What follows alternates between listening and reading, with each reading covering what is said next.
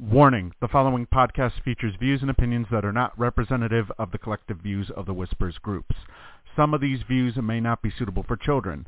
Accordingly, the producers and hosts of the Missy AE podcast must insist that no one attempt to take anything that is being said as representative of the views of any of the Whispers groups.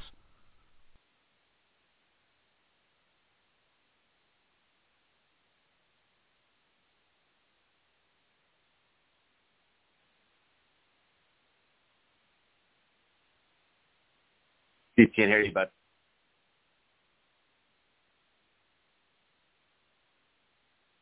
Yeah. Are you there? Got it. Hey, guys.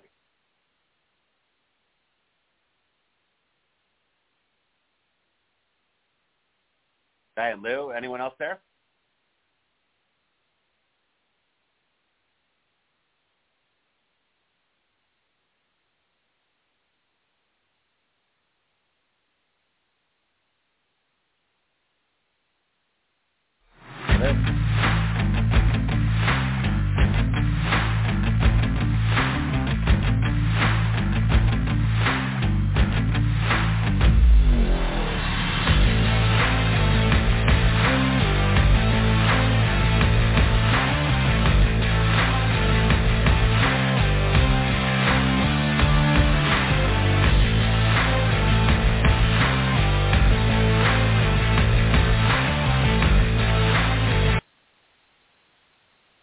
Am I coming in now?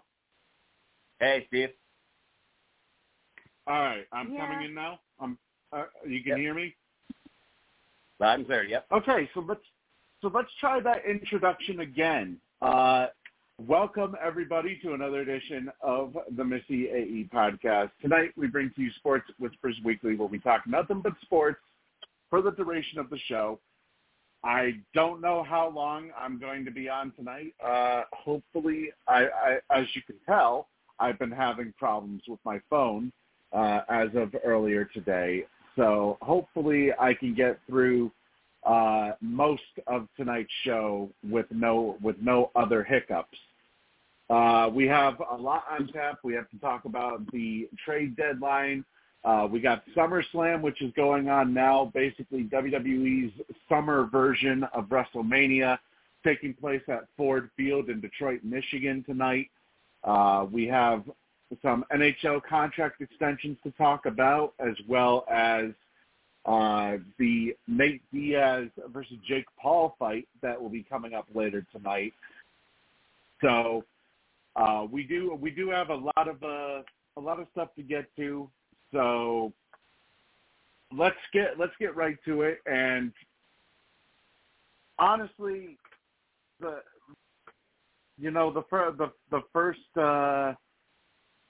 thing that probably should start off with is the MLB trade deadline, because I was talking with Alex earlier today, and I have just a major bone to pick with the trade deadline, but also with a certain team that decided, no, we're good enough. We want to relish our role as being the underdogs. We want to relish our role as being the underdogs. We love being the underdogs, and we want to make sure that we don't improve our team at all. Except with a minor little deal. Gee, I wonder. The Boston Red Sox, maybe, with just completing only one minor deal that brought Luis Urias to the Boston Red Sox in exchange for, I think it's like a single A pitcher. I forget exactly who it was, but regardless, let me put it this way. Things have completely down spiraled after the team, more in particular, the big star players of the team, players like James Paxton, Justin Turner, Rafael Devers, they all asked for Chaim Bloom to have some balls and actually make a move. Instead, he decides, no, you know what I'm going to do? I'm going to go out and I'm going to get a guy who's batting below 150 from the Milwaukee Brewers, who sucked so badly that he got demoted down to AAA, where he was only hitting .233 in AAA before being called back up a couple days ago to Boston in exchange for a 22-year-old pitcher. And now Chaim all of a sudden wonders why there's now all this dysfunction in the locker room, to the point of where he benched, or I should say he benched, more like Alex Cora benched Alex Verdugo before today's game, even though Verdugo showed up on time.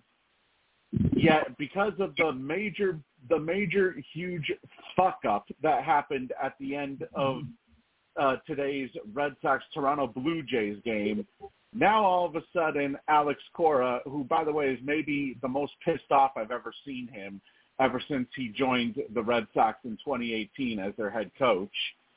Matt, come on. Now he's putting all of the blame for this loss on Alex Verdugo instead of, I don't know, putting the blame on Reese McGuire, who for some reason thought that the ball was going to go off the wall.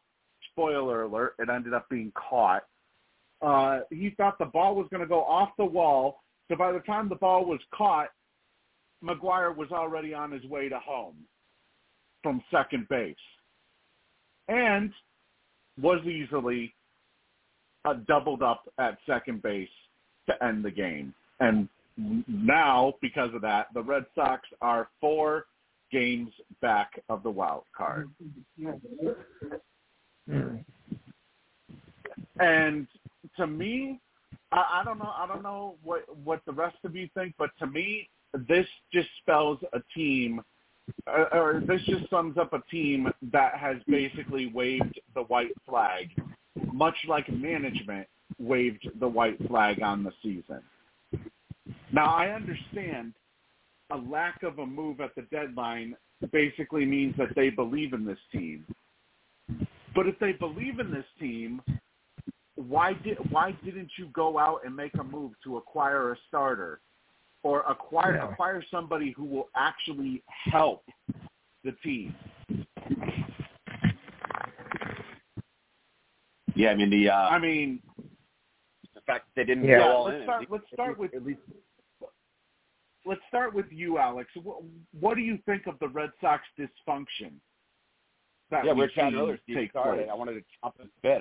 We were talking earlier this afternoon after Lou's good show. I mean, it creates dissension and disbelief. The people, the guys in that dugout that have been working hard and really putting together a pretty magical, pretty darn good season, right? No one from here to anywhere picked them to be legit and in the race. They've proven a lot of critics and a lot of baseball analysts wrong, and they were right in the hunt. And then, like you said, the general manager, that's the time to add a little bit and show some confidence and we're all in. And the fact that he didn't do a darn thing except add a minor leaguer from the Milwaukee Brewers system, I mean, that creates dissension. It irks the players. It upsets some of the players. It disrupts the dugout. And now you see a hungry Blue Jays team come into Fenway in a pivotal series this weekend, and they've taken both games right away, both close games. And like you said, the Red Sox are kind of deflated. The manager, the captain of the ship is demoralized. He's pissed off, and it ripple effect throughout the team. I mean, Verdugo, just suddenly it's like chaos. It's amazing. If they had just gotten a little bit in and just showed a little bit of a vote of confidence and said, hey guys, we believe in you, we're going to add a pitcher or two, you might be looking at Boston 2 out. But right now they're 4 out and they're kind of spiraling. Yeah, Lou, you've seen the same thing happen, Lou, with the New York Yankees a little bit, with fans turning on Aaron Boone because of his decision making this year. but is it possible that the Red Sox are actually in worse condition than the Yankees are right now? Just barely. I mean, the Yankees have been falling apart, for, a little while too. I mean, I thought with Judge coming back, that might, stir up the offense and get better, but it hasn't happened. So the Yankees are in just as much as an awful predicament as your Red Sox. Well, what are your thoughts on the Red Sox dysfunction? That the fact that Chaim Bloom decided that the only thing worth doing for this team at the deadline was acquiring a guy who they're thinking may have the chance to get back to where he was. Because let's remember, Luis Urias, just a couple seasons ago, hit 23 home runs and 75 RBIs for the Milwaukee Brewers. Last season, he had 16 homers and 47 RBIs. Yet, for some reason, this season, he started off the year with a left hamstring injury, and then he struggled to across 20 games. He struggled to a 145 batting average with only 1 homer and 5 RBI. Or no, I don't even think he had a homer. I think he had like 5 RBIs. Right. So, I mean, Lou, what are your thoughts on the fact that, for a team that was considered to be in the thick of things, and they had stars like Rafael Devers and many other Red Sox stars calling for Chaim Bloom to make a move and help them, only for nothing to be done? Yeah, looks like that was a wasted move. You got to watch out for, what you get this time of year. I mean, one trade, can make or break a team here. And, because you're replacing somebody and thinking you're going to get a replacement just as good, or it turns out it turns to be a duck heap, and it's going to set the team back and put them out of contention. So, you really got to be careful with who you get in your team at the trade deadline. I mean, because you went from the early part of the COC, so I was thinking, who were the winners and who were the losers? It seems like the Yankees and the Red Sox, turned to be the losers, well, maybe as far as the American League goes. But because the Yankees didn't do much of anything, without doubt, they got a few second banana players, minor league players, sorry, and they haven't really been productive much. It's when you get in the trade, if they're productive, yes, you're going to win. If you suck, you're going to lose. And this is not the time of year you want to fall, too far behind, because we're in August now. First week, so there's still 7 weeks to go, but you got to start making moves. You got to start winning now, because by September it might be too late already. Now, of course, if you're the A's and the Royals, your season is over in late April anyway. But that's beside the point. Yeah, but Lou, at least the Yankees made a move. They went out and they addressed their bullpen. And granted, it was a little move, but it was at least a move. Boston, they didn't even acquire a major league guy. They basically took out a lottery ticket and they said, maybe this guy can maybe he can overcome his struggles and go back to being the player that he was the last 2 years. And they started in both games. Right after they acquire him. I could see, first of all, the move's not nearly enough. We all agree on that. Doesn't move any needles. I don't care where you are. And then this guy is like, his career's falling apart. And then they plug him in right away in a big series this weekend. I don't think he's done anything, but I noticed that right away. They plug him into the lineup like he's some savior. He struck out a couple times, and they lost a couple games. And not just that. Just the lack of activity, adding a fringe major leaguer at the deadline, and then putting him right into a big spot, and it's like blowing up on them. Yeah, and not just that, but they also got rid of a big clubhouse guy in Christian Arroyo. I mean, I understand Arroyo. Arroyo may not have sexy stats like 241 average, 3 homers, 24 RBIs, but he was a clubhouse guy. He was a clubhouse leader. Yeah. And they get rid of him. They designate him for assignment just so that they can call up this Urias guy.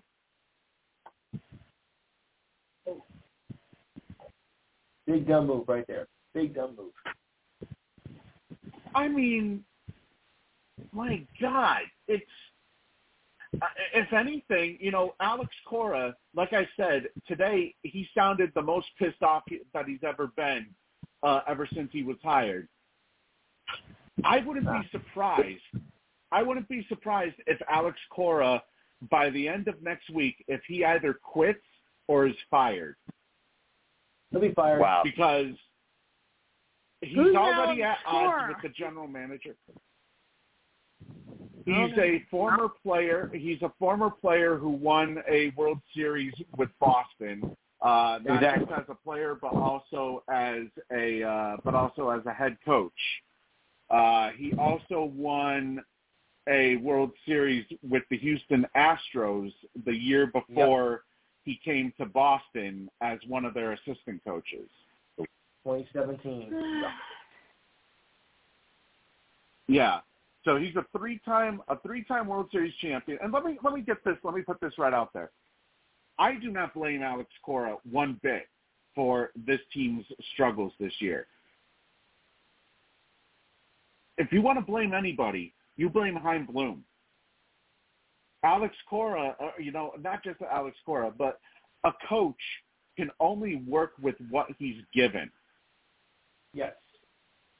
He can only work with what he's given to work with. Mm-hmm. And Chaim Bloom, Steve, instead of doing something like re-signing Xander Bogaerts, no, he decides Kike Hernandez and Yu Chang are going to be our shortstops this year.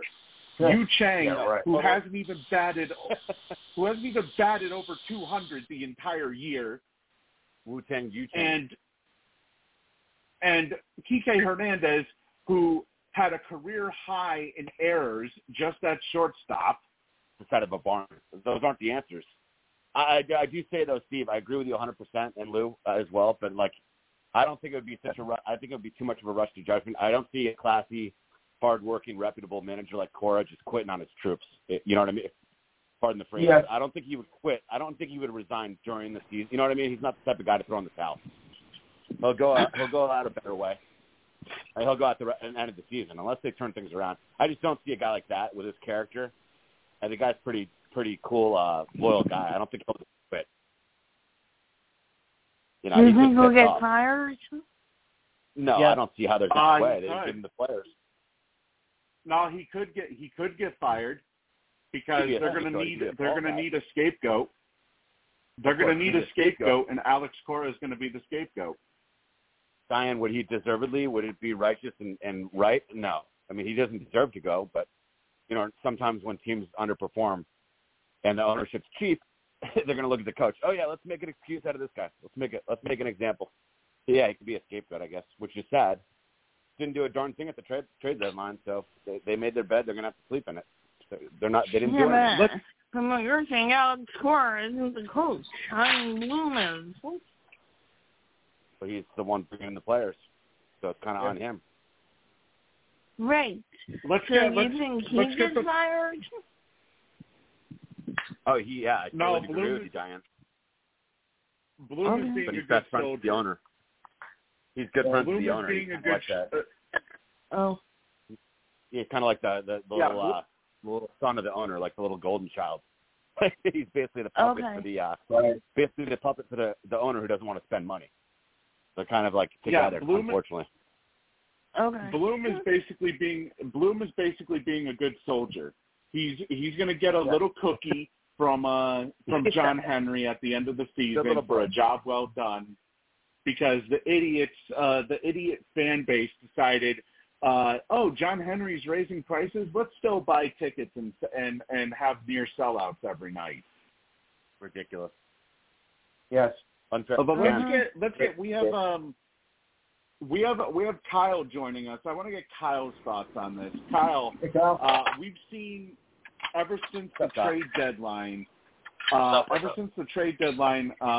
Boston Red Sox, who were at one point in the race for the wild card, have now all of a sudden fallen out and have gone on a downward spiral ever since Chaim Bloom decided, no, just a minor little trade is fine.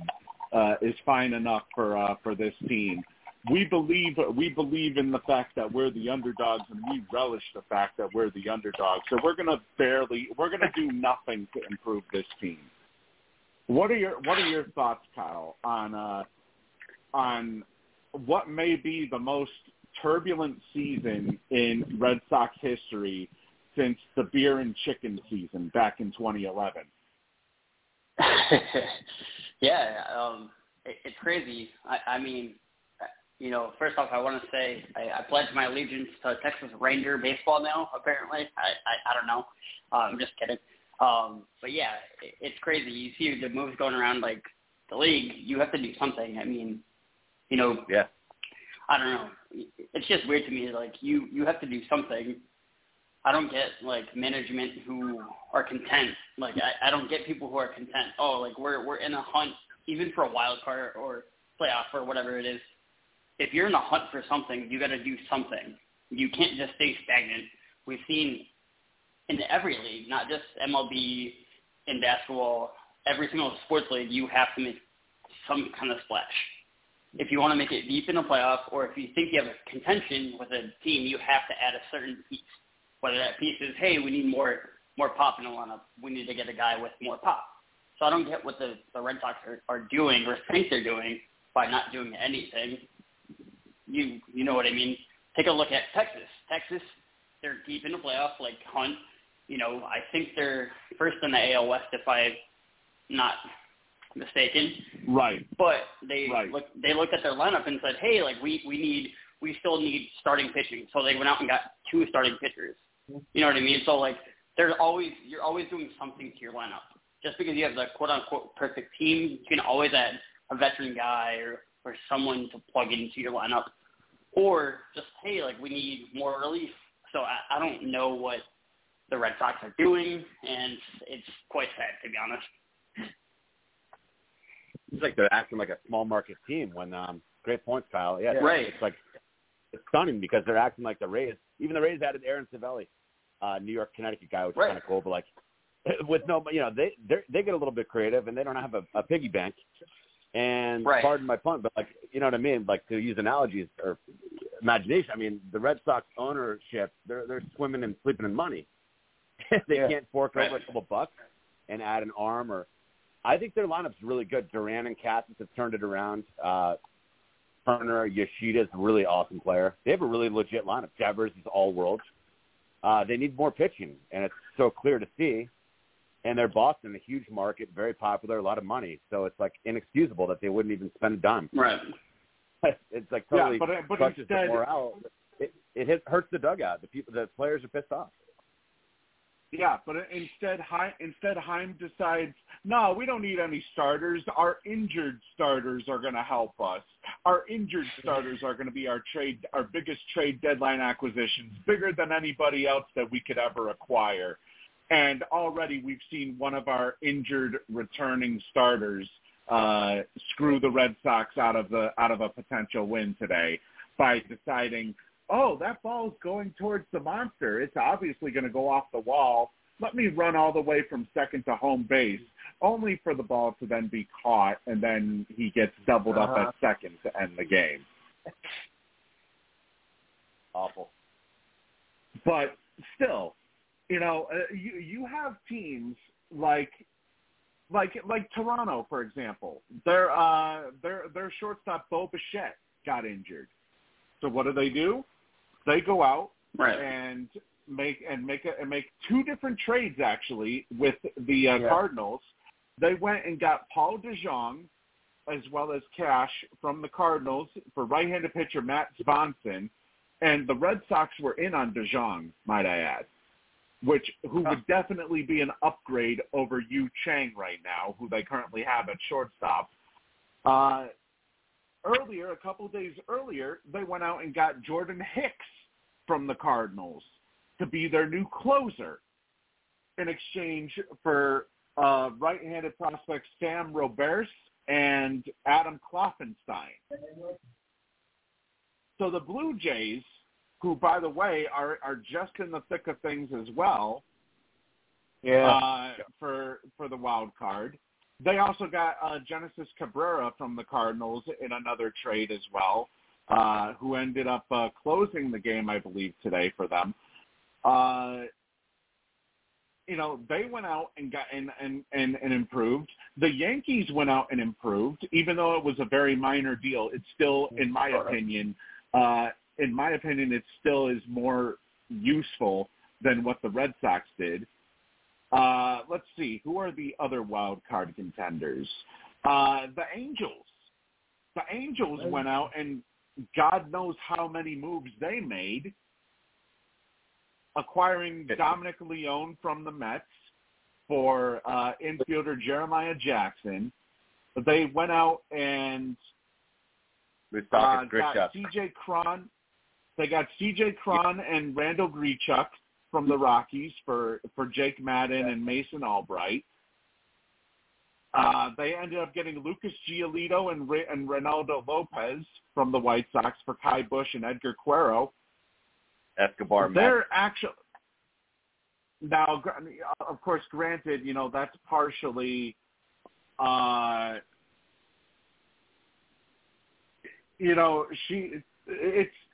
it's partially because they want to lure Shohei Ohtani to stay in LA. That's partially why they did that. But also, I mean, you take a look at everybody. Seattle, they at least made a decision. They at least decided that they were going to sell. So they sold, and yet they're 3 games out of the wild card. They're in the outside looking in. They're on top of the outside looking in right now. Yeah, they're putting a hurting on Anaheim, who's desperately going all in Anaheim. That's kind of ironic. But yeah, like you said, Steve, a lot of the teams that are on the verge, on that cusp, they're pushing all the chips in and doing what they have to do and helping their players out, giving them a vote of confidence and adding more talent. That's what good, legitimate, well-run teams do. And it's just such a disservice and such a ridiculous notion that the Red Sox did the opposite. Just a total slap in the face to the fans and everyone in the dugout. Deflates the whole franchise. And then, like I said, they designate Christian Arroyo, who's a big clubhouse guy, for assignment. And tell me that this team hasn't checked out yet. This team has most definitely checked out, and I guarantee you by the end of the day tomorrow, when they have officially been swept by the Toronto Blue Jays, their season will officially be over. Wow. If it isn't already. Very promising run throughout the campaign, and now suddenly it's just taking a 180 just off the deadline. Everything totally reversed. They were right in the mix.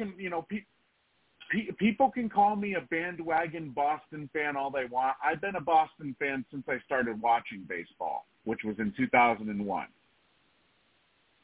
Okay? I've been a Boston fan through and through since I started watching baseball back in 2001. People can call me a bandwagon fan all they want. I'm not a bandwagon fan. I'm a fucking realist. That's true. I said before the trade deadline even began that they needed to sell. Regardless of what position they were in headed into the deadline, do something. Buy or sell. Don't sit in the fucking middle. And that's exactly what Heim did. Yeah. If you're not going to go all in, then at least sell, right? You don't straddle the fence like a donkey, like a total spineless individual, and not even do anything. You have to make one move or the other. It's kind of it's a tight deadline, right? I mean, there's a lot of activity. No GM is perfect, but he gets an F. He definitely gets an F on the report card. And going back to what Kyle was saying, Kyle had said that he's a Texas fan. Texas actually went out and did something. They got Max Scherzer. They were in at one point on James Paxton before apparently Boston was asking for a ridiculous return for Paxton. So that's why he ended up staying put. The Rangers, they went on and got Max Scherzer. They gave up their number one prospect to do it. But this is what happens when you're in when you're in a playoff race.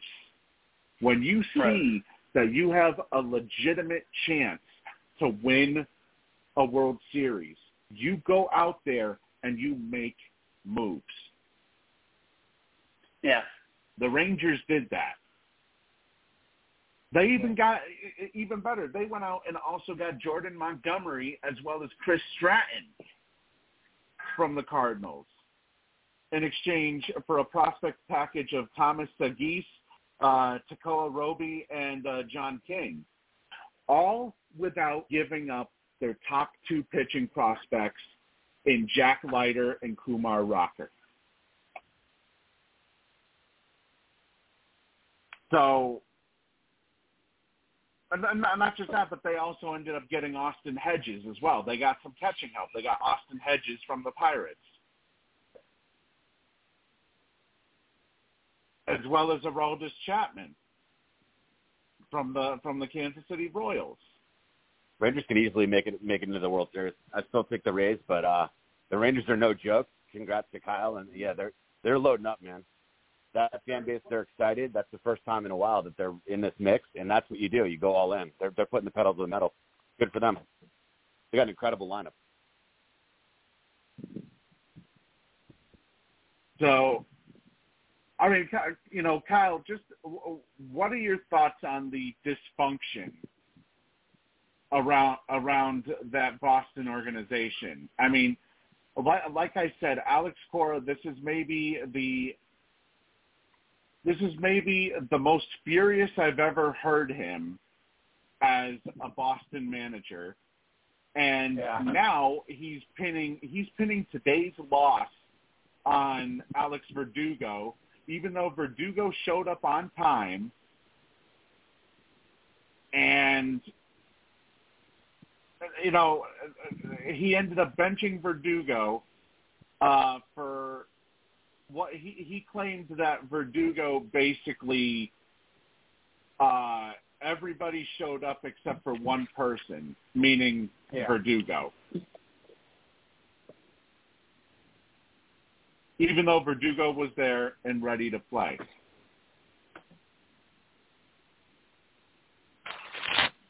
Yeah, I don't know, man. It's sad, I don't know. I just don't get it. Like I said earlier, if you are in contention, you make the necessary moves to add something. You just don't stay stagnant. I think that's the last thing you want to do is, you're always trying to improve your team or, I don't know. I guess I'm thinking of like a guy like Greg Pop. Popovich isn't going to make a huge splash like, oh, we're going to sign Bex or Z, but you're going to do something to your lineup. You're going to do something to motivate your guys to be like, hey, like, we're in the thick of it. We just turned the month of August. This is when we should start playing our best ball. We have to gear up, for the late season push, and it was a joke. I'm not a Rangers fan. I'm just being down here in Texas, it's just crazy, like all the moves that they made. My phone crapped the bed for like a couple of days, and so I was like at a phone, and all of a sudden like people are like, "Yo, the Rangers got like Max Scherzer," and so I was like, "Shut up!" And so I walked into the break room at work, and I was like, "Damn, they did!" Like, so you're always trying to constantly improve your team. If I'm sure, like, this is probably an example that I'm sure happened. I'm sure if Mono was hot one game or for 4 or 5 games straight, Greg Pop would be like, hey, like, Mono, you're going to start tonight. We need that instant offense. We don't need you off the bench. We need you to come in and start. So you're always looking to improve your team somehow, whether it's a trade or off-season acquisition, you're always improving your team. But, like, it seems like the Red Sox are just saying, fuck it. It is what it is. They're just kind of just throwing in the cards, and right now you should be putting it all in, all chips all in, like, hey, let's go, guys. Like, just turn August. We have to play our best ball, Yeah. I mean, here's the truth behind it all. John Henry, he probably doesn't want them to spend any more money because there's a big rumor going around that Liverpool is interested in signing Mbappe. I knew it was tied to fucking Liverpool. Yep, that Liverpool is interested in signing Mbappe to his €300 million contract that he currently has with Paris Saint-Germain. PSG. Which is funny, because Kylian Mbappe literally has already said he wants to go to Real Madrid. He turned down Saudi Arabia in that $1 billion contract they were going to offer him. He wants to go to Real Madrid. So, like, I don't get why these teams are, like, do you really think Kylian's going to be like, oh, crap, like, Liverpool is going to offer me 370 and Real Madrid only offered me 365. Do you really think he's going to turn down his dream club over 5 or 6 or 10 or 15 or $20 million? No. For him, at the end of the day, he wants to go to Real Madrid. So I don't get it. It's so funny. Like, so we're going to tank our season in American sports so we can try to get the best soccer player in the world who's already come out and said he wants to play for a club. Interesting. That makes no sense to me. Oh, I agree. It makes absolutely no sense, but I guarantee you that's probably his reasoning, and that's probably why. You know, you didn't see the Red Sox. Now, I understand that the Red Sox did. They were talking very late, and I'm talking like 5 minutes left in the deadline. They were talking very late with the Dodgers about sending James Paxton to the Dodgers. They had a deal supposedly with the Miami Marlins that would have sent Justin Turner to the Miami Marlins, but instead somebody nixed the deal. I don't know who it was, but somebody ended up nixing the deal. They were trying to quietly sell when no one had any great expectations, and they were going above and beyond, you know, what everyone thought they'd be. So that's a total slap in the face of the players. You're damn right. Those players know all about that too. That's why they're spiraling. Yeah, well, the dugout's turned off. They're pissed. That's like a pity move, saying, hey, like, oh, Steve, I'm going to call into your show because I haven't called in 2 weeks, and you have 2 minutes left of your show, so I'm just going to call in. Like, that's literally a pity. That's just a pity. So that just is, like you just said, it's a slap in the face. And, you know, if I was in the dugout, if I was one of the guys, I would be pissed. I would literally be pissed. I'd be like, okay, so you don't care. You don't give a F about us. You care about some superstar in Europe. Yeah. Soccer. Like, how does that look like if I was in the clubhouse? I'd be livid. I'd be so livid. You know what I mean? Yeah. Especially when you have players like Rafael Devers, who is now basically your new team leader. You know, right. You have players like Rafael Devers who are begging you to make a move, begging you to bring in help. And now you don't do anything. You know, you're basically not rewarding them for their hard work this season. Right.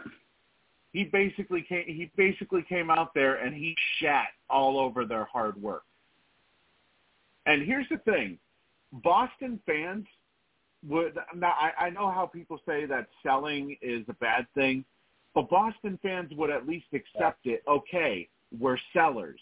We're actually – you know, Heim is actually taking responsibility and and he's actually making a decision instead of staying in the fucking middle like he did the last 2 years now. I mean, hell, last year he at least even though he was both a buyer and a seller, even though he played the middle, he at least made some moves that kind of helped our prospect pool. He didn't do jack shit this year except trade Kike Hernandez for he did get a top 30 prospect from the Dodgers for TK, and another pitcher who God knows if he'll make the majors. But, you know, it's kind of like the players were going to be pissed regardless if Chaim Bloom if he stood pat or if he decided to sell. But at the same time, it's part of the business. If he decides to sell, it's part of the business. I think they're more pissed off, if anything, that Chaim says he claims that he believes in them, even though he considers them underdogs, that he believes in them, but yet he didn't make a move. The proof. And I'm not counting the. Yeah. I mean, the proof's in the pudding. He can talk all he wants. Talk is cheap, right? I mean, the Portland GM in basketball said, "Oh, we're going to surround the game with all these players," and then they didn't do that, and now he wants that. I mean, these players, they have feelings, and they're on that center stage. They're in the spotlight. I mean, I'm not, feeling sorry for them necessarily, but this Boston group in particular had a really good chance of overcoming the odds. Not to beat a dead horse, but I mean, they were the underdog all year, and they had a really good run, and then suddenly the wind's out of their sails because they want to save some money. Right. So, I mean, yeah. And also, I forgot to add too. The Red Sox. Yeah, go ahead. Well, I forgot to add, too, that the Red Sox did also add a dog shit reliever in Mauricio Lovera from the San Francisco Giants, who has a career ERA of 6.14 in 29 appearances through 4 big league seasons. And before he was designated for assignment by San Francisco this year, he allowed 1 run over 5 1/3 innings in relief. But that was literally the one of 3 total moves that Chaim Bloom made before the deadline. Not exactly an earth-shaking move. Adding a pinata to the bullpen. Not exactly a great move. Exactly. And literally the first game that he played was against San Francisco, and it was a game that San Francisco walked him off. And then Urias, the other crap guy that they got from Milwaukee. Yeah. I didn't see the stats, but I saw him strike out a few times yesterday. It's just like they added net negatives, and they pissed off the fan base and the players. Yeah. Exactly. Now, looking at some of the other moves, the Astros, they went out, they got Kendall Graveman from the White Sox for Corey Lee. When you consider the fact that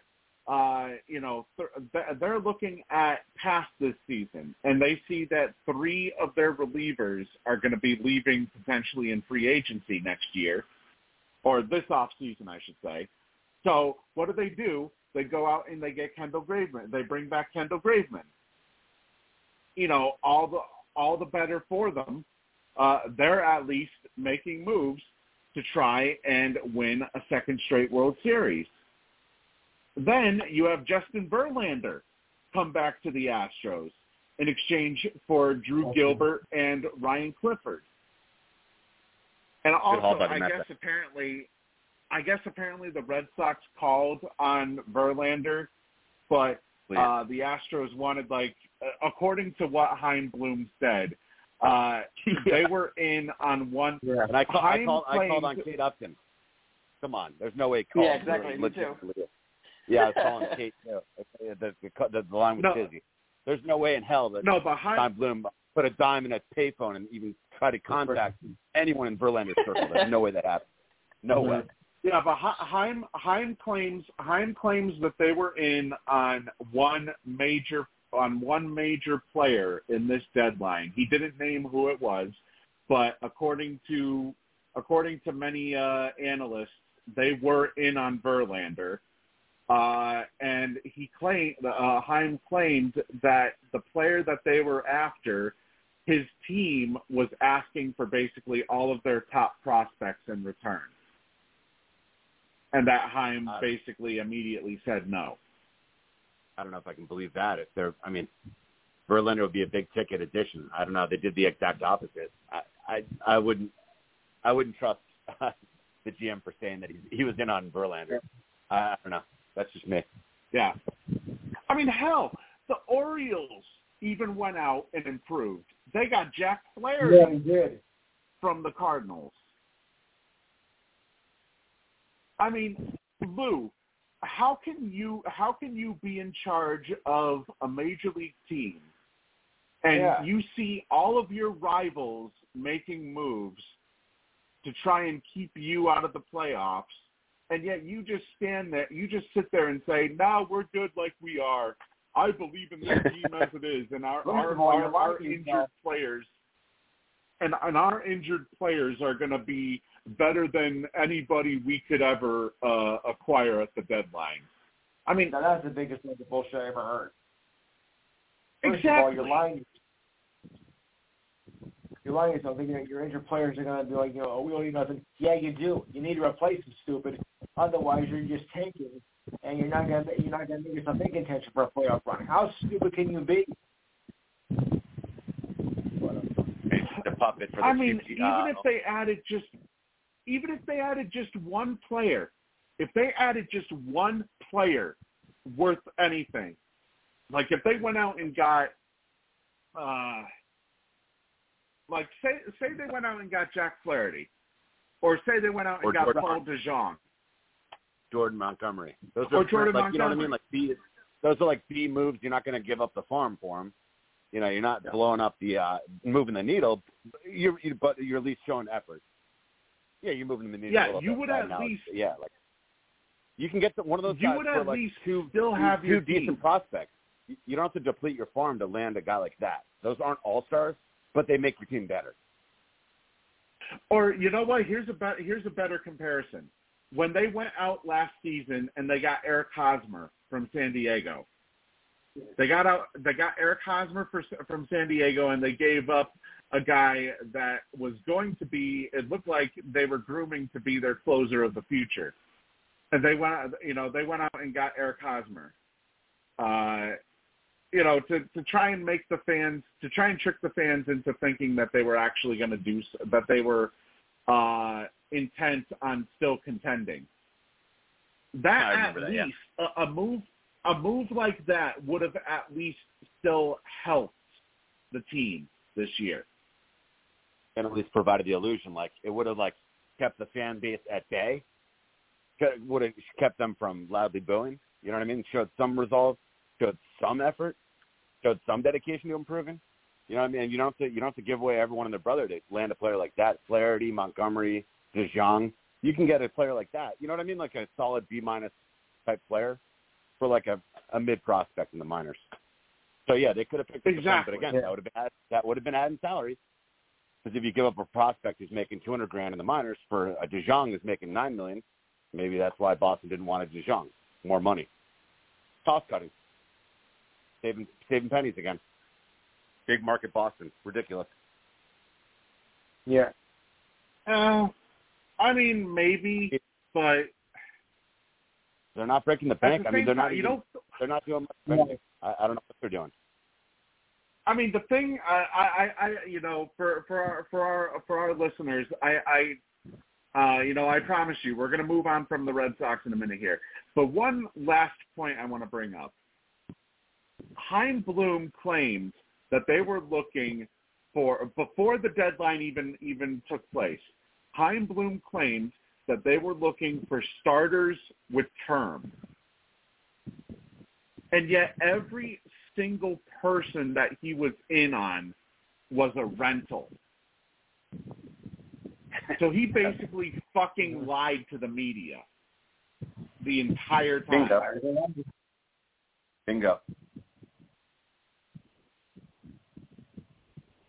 My God. I mean, okay, so here's, in my opinion, the winners and losers and gigantic losers of the trade deadline this year. In my opinion, for my winners, I have the Baltimore Orioles, the Texas Rangers. I also have, wait a minute, let me bring up the Baltimore Orioles, the Texas Rangers, especially Texas, when they didn't have to give up any of their top two pitching prospects in return, for Max Scherzer.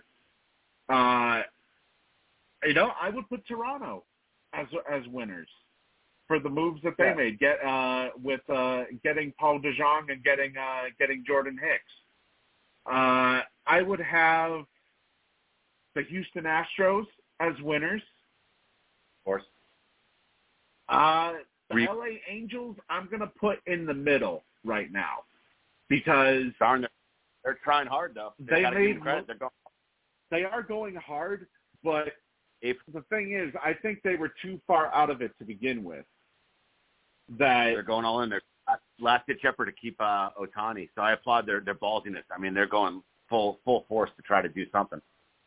I don't know if it might be a little too late. It might be, yeah. But might as well go down trying.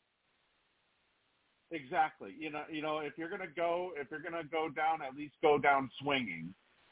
I would put the Braves in the winner's spot. They ended up getting Brad Hand from the Colorado Rockies. Right. They also got Nicky Lopez from the Royals. Yep. I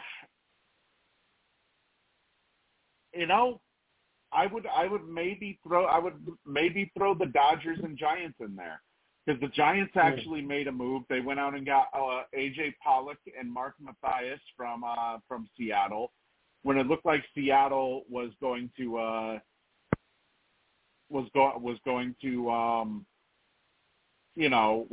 sell.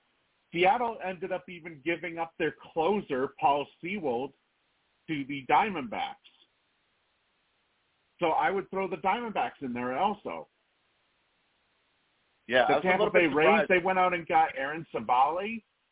Thought the Diamondbacks might add a starting arm, but yeah, at least the Diamondbacks got something. Another team, young and up and coming, and they're happy to be there, and they're not squandering the chance. They're not diminishing the chance. They're improving their roster. Yeah. Honestly, the two biggest losers, I would say, are probably the Yankees and the Red Sox. Yep. The Yankees are moderate losers. The Red Sox are the biggest losers of the trade deadline. Yeah, but at least the Yankees, they made an improvement. But they made a move to address their bullpen. But I think if they knew what was happening with Domingo German, which by the way we'll get to that in a minute. But if they knew what was happening to begin with, I would have thought that they would have at least gone out there and tried to address their needs a little bit more than just going out and getting a bullpen arm. So that's why I have them as a loser of the deadline. Boston, Boston speaks for itself. I don't think I need to really say anything more about Boston for why they considering we just discussed this past whole hour about the Boston Red Sox. I will say, I don't think I need to.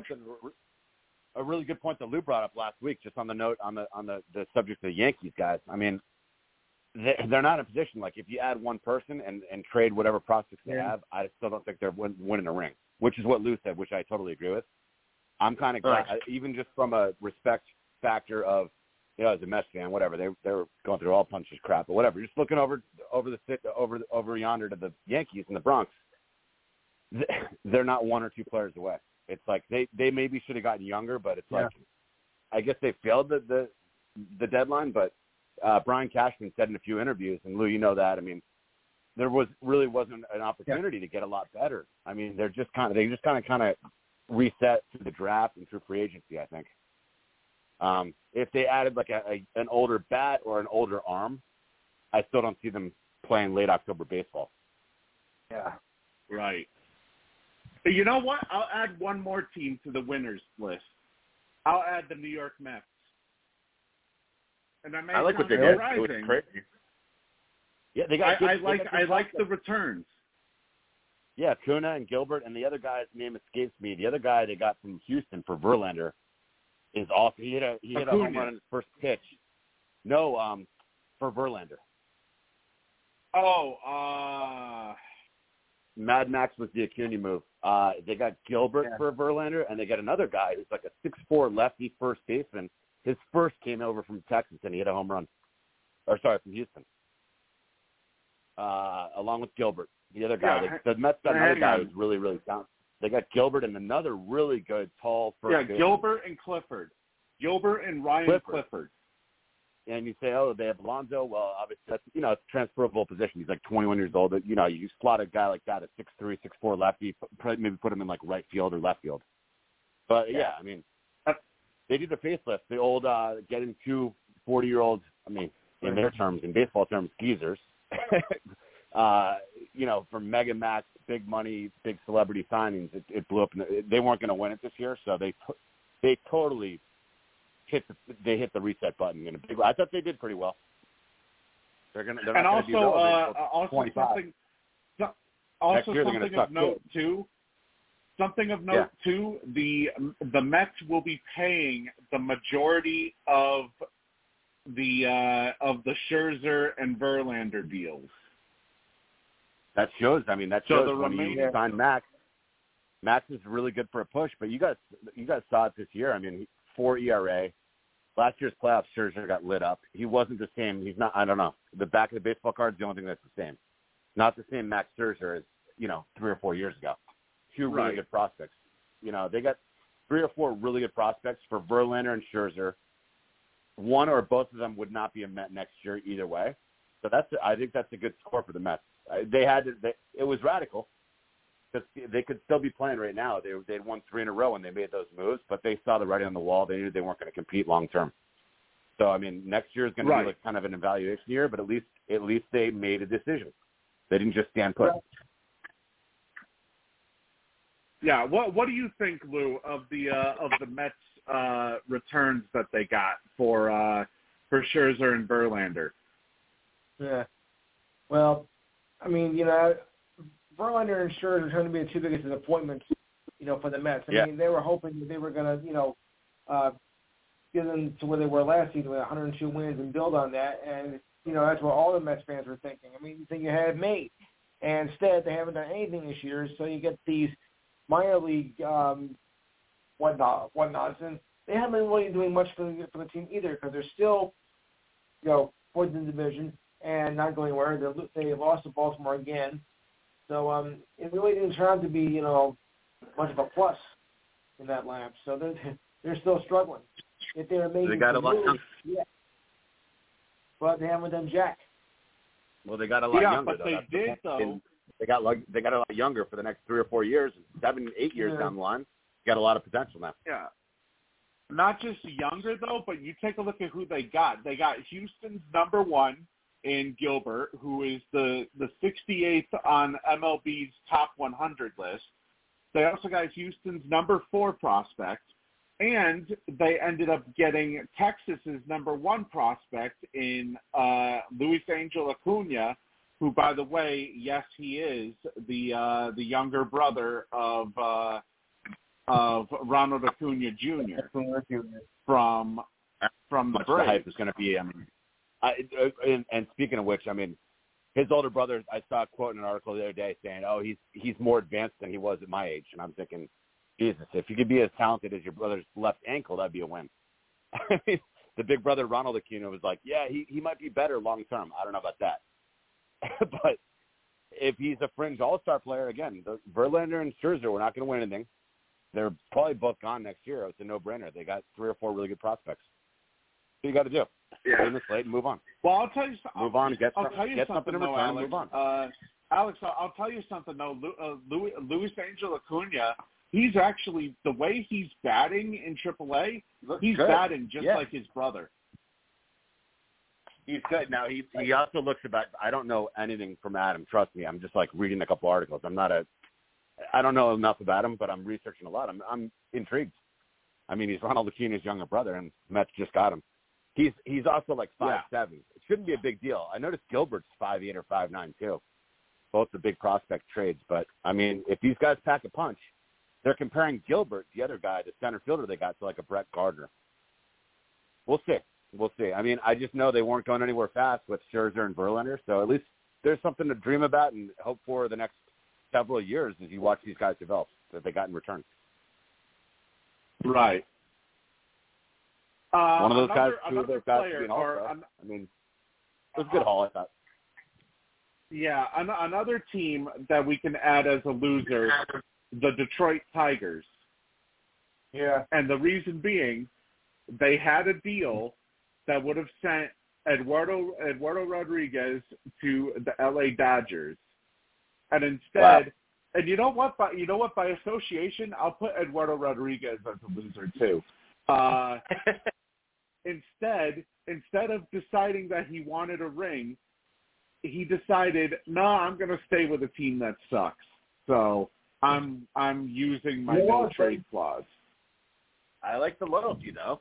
I mean, yeah, he didn't want to win a ring. You had a funny message during the week about that, Steve. I do agree there, but hey, it shows loyalty. They say it every year. I mean, it's a tired song, but Detroit's accumulating some young talent. Riley Green, some other guys. Yeah, I mean, he could have chased a ring in L.A., but yeah. I mean, Detroit's so damn young. The thing is, though, if they keep moving those guys, they need, like, some veteran leadership because they keep drafting number 1, number 2 overall, and they keep sucking. It's like they need some veteran, and he's their ace. Right. So I'm almost glad they didn't move him. Like, you know what I mean? It's not like he's 35. Like, I can't stand when teams are rebuilding. That's cool, but don't move like 25-year-olds. If you're rebuilding, those are like the older brothers on the team. 25 is still in your prime. That's not old. Like, you got to rebuild with some. You can't have all 19-year-olds on your whole team. Now, granted, though, they did also trade Michael Lorenzen to the Philadelphia Phillies, but they only got Phillies' number 5 prospect in return. Yeah, that's a weak return. Who is miles down the line. He's currently in high A right now. Miles down the line. Yeah. He was their only. Lorenzen was considered to be their best pitcher. Yeah, Lorenzen was their only All-Star. So one would hope you get more for him. You mean? I don't know.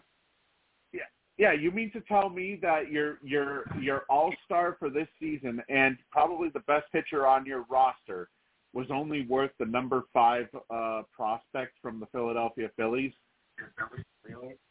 That's not acceptable. What was the overall reason that Rodriguez gave of not wanting to? Why did Rodriguez veto the trade? He literally just wants to stay in Detroit. Yeah, familiarity because of his kids and his family are familiar now with the city of Detroit. They don't want to.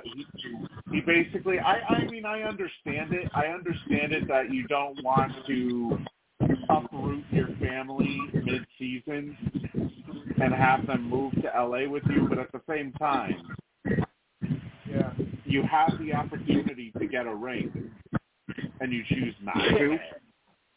And once he pulls this, they're not going to call it second time. In 2 years, when he's really pissed off, if he has Tommy John or something happens, it gets if Detroit's still in the cellar, teams are going to be like, wait a second, buddy, you had your chance. We're not calling about you anymore. We're not interested in you. He might have kind of signed a lifetime contract to stay in Detroit. Now, to be fair, he does already have a World Series ring back with Boston in 2018, but still. Ooh, I didn't remember that. Okay. Yeah, that's true. Good for him then. I mean, but he wants to stay put for his family. But still, though, you hit the age of 30. You hit the age of 30. This is around the time where you want to start competing for championships. And for some reason, I guess supposedly, from what I read, he didn't want to uproot his family and have them move to LA. So instead he decided to enact his no trade clause. I don't know. I don't get. But you know what? We are adding Alexis. We are adding Alexis to the line. Alexis, are you a big baseball fan? I'm not the biggest of baseball fans. I pay attention to it. Alexis, are you there? I'm here. Am I still on? Hello? Yeah, Steve, we can hear you. Yeah. Hello? Yeah, we're still here. I'm here. Guys, Steve had said earlier he was trying on a new headset this afternoon, so that might be it. Obviously, if anything happens, just call back in, but probably just hang out here. Everyone just stay put. I'll message him real quick, too. Yeah. All right. Sorry about that. I'm back. I don't know. Gotcha, Steve. For some reason, it said call failed. So, all good. All good. Alexis, are you a big baseball fan?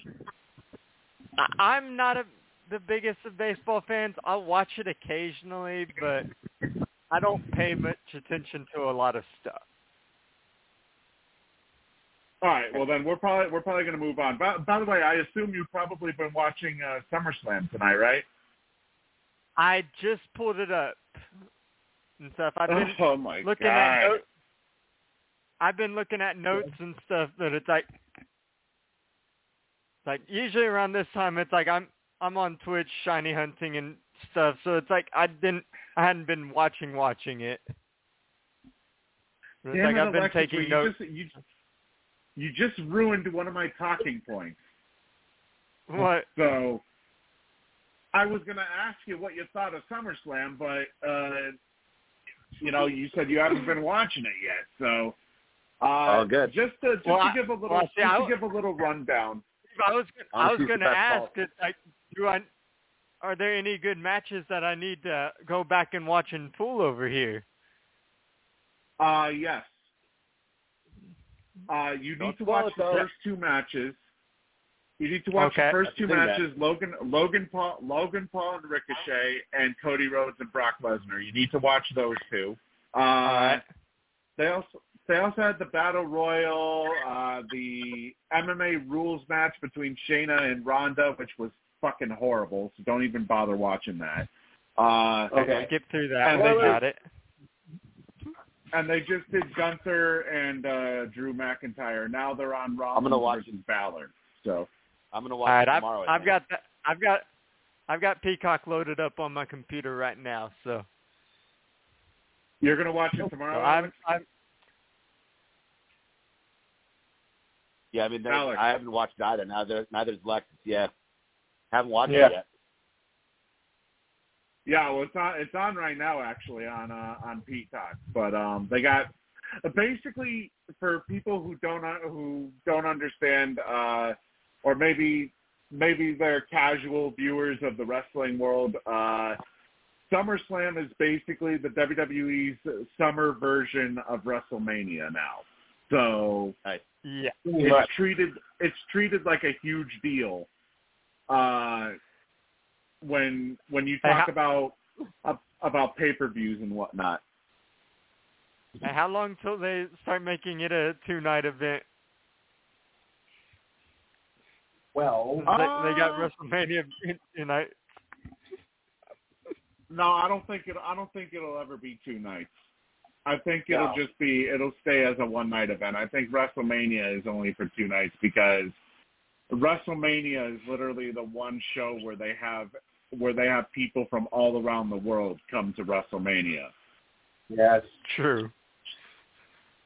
So, by the way, speaking of which, you know what? I'm going to bring this back up.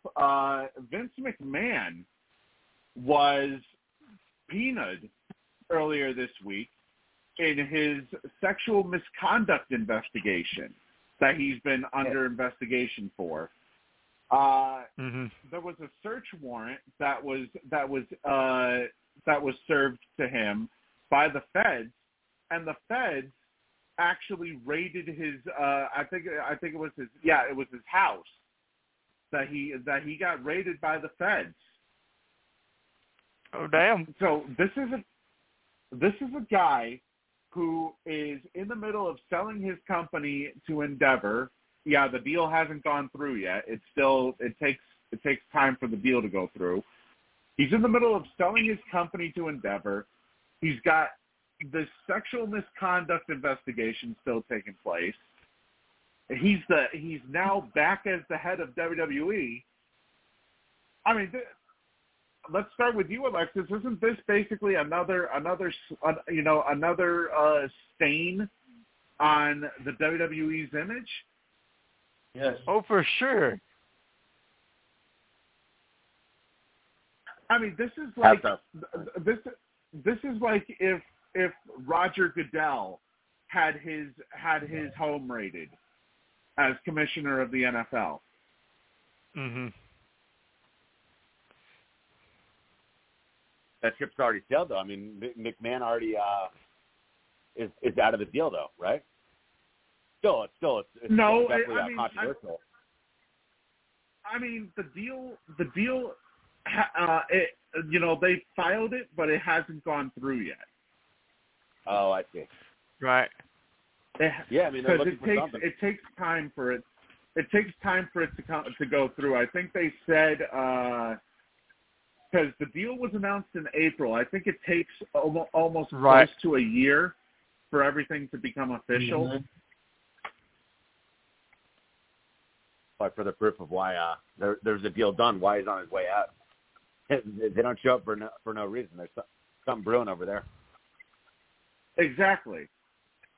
And not to bring politics into this, but a lot of people thought that originally he was being investigated because of what's going on with Donald Trump and how he was such a he's such a close friend to him. Right. Everybody thought that he's being investigated because of that. Apparently, that was not the reason for the raid. The reason for the raid was because of I guess the grand jury that's handling his misconduct allegations brought up that they needed something from his house, I guess. Interesting. Got to see what it is. So I don't know. I don't know what it. But this didn't become known until the WWE had released their quarterly earnings from this past quarter, from the second quarter. Otherwise, nobody else would have known about this. Right. So, I mean, let's go over to you, Lou. What do you think? What kind of effect do you think that this might have on the WWE's image, considering the fact that he's still considered the main, the main guy representing the WWE in this whole ordeal?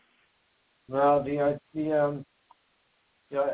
reputation for WWE has been shot for quite a while now. It was like beginning of the year, so I don't think it's going to be make much of a difference. The league is tarnished. After all, what's happened? Vince McMahon stepping down his door, taking over. So I don't think it's much of a difference. Right. I mean, I guess with all the black eyes that they've had over the years, I guess something like this would only just add to it. Exactly. Yeah.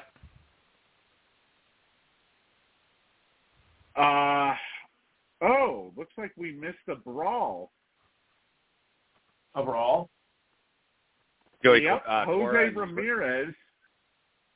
Ramirez of the Cleveland Guardians knocked out Tim Anderson at second base. Ooh. Following a slide into second base by Ramirez, Tim Anderson or somebody took offense to the slide, and that started a scuffle, which then the umpire tried to separate the two, and Ramirez then swung at Anderson and knocked him the fuck out. That'll work. Works every time. I like J-Ram. One of the best players in the league. Small guy, too. Ramirez.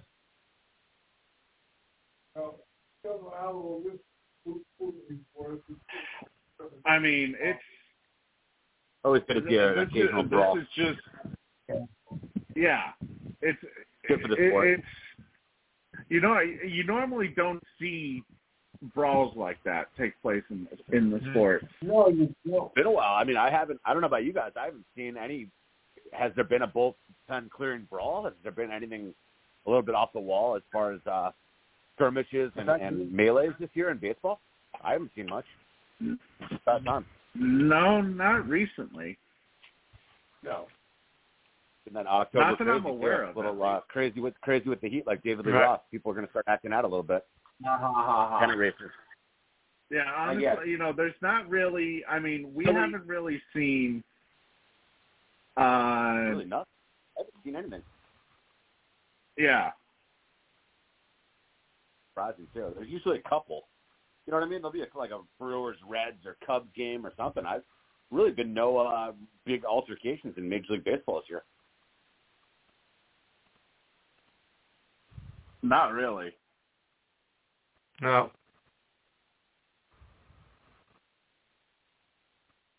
All right. Moving on here. We do have some soccer this upcoming in about a couple of hours, actually. In particular, a little under 7 hours. What was that, Lou? I mean, come on, 5 a.m., get real. Well, yeah, that's because they're in Melbourne, Australia. That's why. I know, but don't you think that for the U.S. sake, they'll put on a decent hour for us? Sheesh. No. You would think. Yeah. You would think, but I think it depends on what time it is in Australia. Yeah, true. I think the time difference actually makes a big difference. But here's the problem with the U.S. women's national team. And by the way, it looks like they may bench Alex Morgan for today's game. What? They may bench Alex Morgan because of the fact that she's done absolutely nothing in this World Cup so far. And they're going to go with a younger lineup. Is what my understanding was. I wouldn't take out legends down the stretch. I would leave in the biggest guns you have in the history of soccer, and she'll figure it out. That's playing with fire. To take her out of the lineup right now, I would not do that. Yeah. I'm wondering though. She's not Megan's age either. Like she's still. Is she? I feel like either way, she's got more in the tank. No, she's not Megan's age. She has a little bit more in the tank than Megan does. I think they're like maybe 4 years apart or something. But still, we expected more. I think part of the reason is because they ended up tying against not just Portugal but also Netherlands, and they just scraped their way, if anything, into the knockout rounds. Yeah, they fell into it. Yeah, that wasn't fun at all. They do have other younger weapons too. Maybe it's a good change. We'll see. But they are set to play Sweden, which, by the way, the U.S. is favored officially against Sweden. They will take on the winner. They will take on Japan if they win. If they win tomorrow morning, or technically tonight, I guess you could say, whatever. They will take on Japan on August 11th in Auckland, New Zealand. So get ready for another horrible start time. Because Japan eliminated Norway 3-1. And we've also had Spain advance, eliminating Switzerland 5-1. The rest of the matchups, we have the Netherlands and South Africa.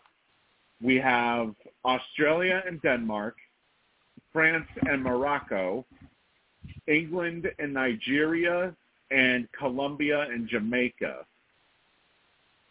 And in all honesty, even if the United States gets by Japan or gets by Sweden and then they get by Japan, oh boy, they're going to have a mess on their hands in the semifinals potentially if Spain advances to the semifinals. But in all honesty, I'm not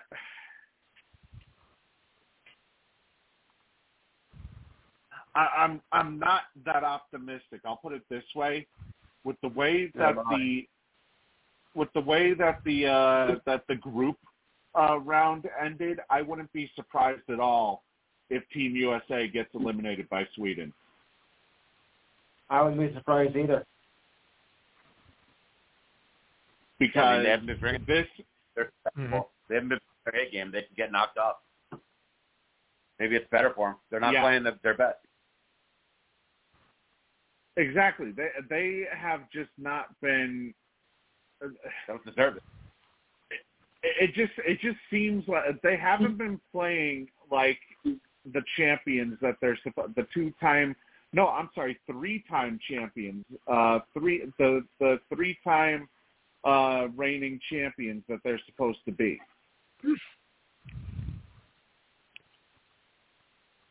No, not at all. So, yeah, it's not they're not working hard enough. Give it to someone else. Right. It really makes me think that they're not long for this tournament. I'll put it that way. No. I still hate the fact too that Megan Rapinoe is mainly being used as a mentor of sorts. Yeah. Alexis, have you been paying any attention at all to the Women's World Cup? I have, in fact. It's hard not to, especially when it gets played on at my work. It's like all my work's been rooting for USA, and it's like I'll occasionally go and watch, and like, are they doing any good? Yeah, it's like, if I'm being honest, it hasn't been looking. Based on what I'm hearing from the bar, it's not been good for them. No, they're not. They're nowhere close to the team that they've been the last 3 World Cups for the women's side. Yeah. They're nowhere close to where they've been. So I would be very surprised, if anything, if they end up if they end up after all this still defending their championship successfully and winning the Women's World Cup again. I would be very surprised with the way that they've been playing, because I don't know, it just seems like there isn't that much inspiration from this team. No. What happened?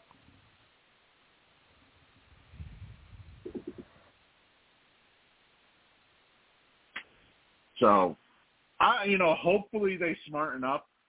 For the last thing I want is to wake up tomorrow to see that the United States has been eliminated. But I have a bad feeling. I'll just put it that way. I just have a bad feeling about that.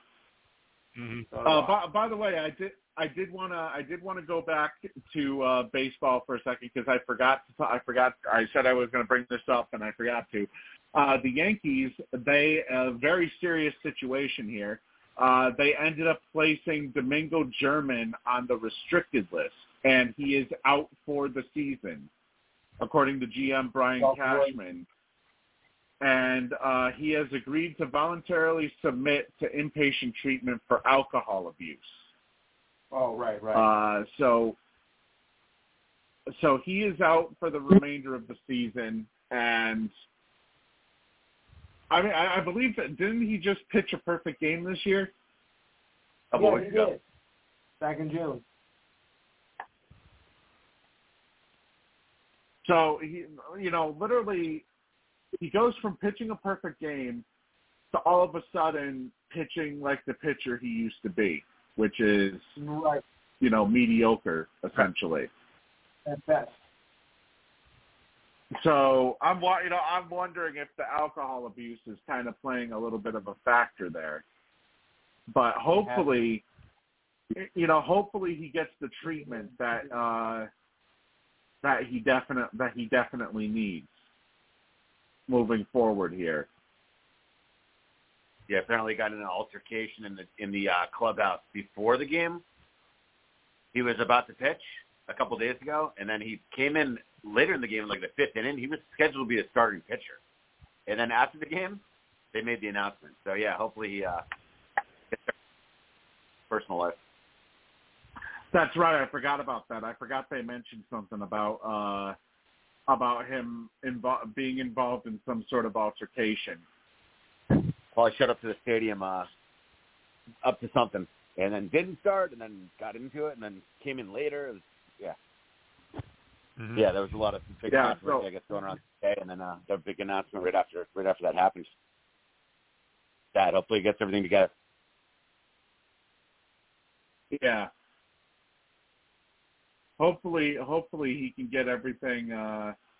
He can get everything together. But in all honesty, that's literally the only thing that matters at this point. Going over to the NHL for a second here. The Bruins, they were busy when it came to their arbitration. They did avoid arbitration with one player, re-signing Trent Frederick to a 2-year, $2.3 million average annual value deal, which officially avoided arbitration. However, they weren't so lucky with Jeremy Swayman, though, as Jeremy Swayman was awarded close to $3.5 million from an arbitration judge for this upcoming year. Which basically what this does is this essentially handcuffs the Bruins. Like, all they can pretty much make is minor acquisitions, if anything, at this point, with the little amount of salary cap that they have remaining.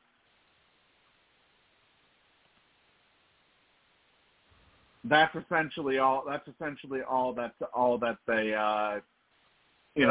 they have left with them. However, though, here's one move that I do not understand whatsoever. Tom Wilson being extended by Washington, 7 years, $6.5 million per season. In what universe is Tom Wilson worth $6.5 million? He's not. Not. For a goon who basically, 2 years ago he put up 50 points, or he put up 54 points 2 years ago. But granted, he had injury issues. He is a goon. But yeah.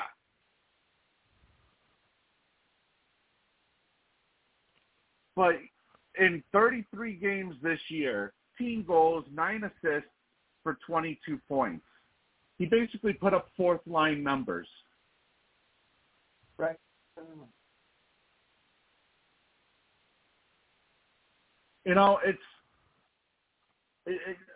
The Capitals, I guess maybe perhaps they need to get to the salary cap floor. Maybe that's the problem.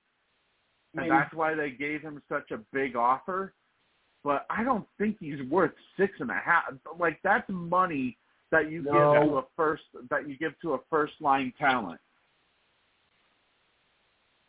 A bit of an overpay there, to put it lightly.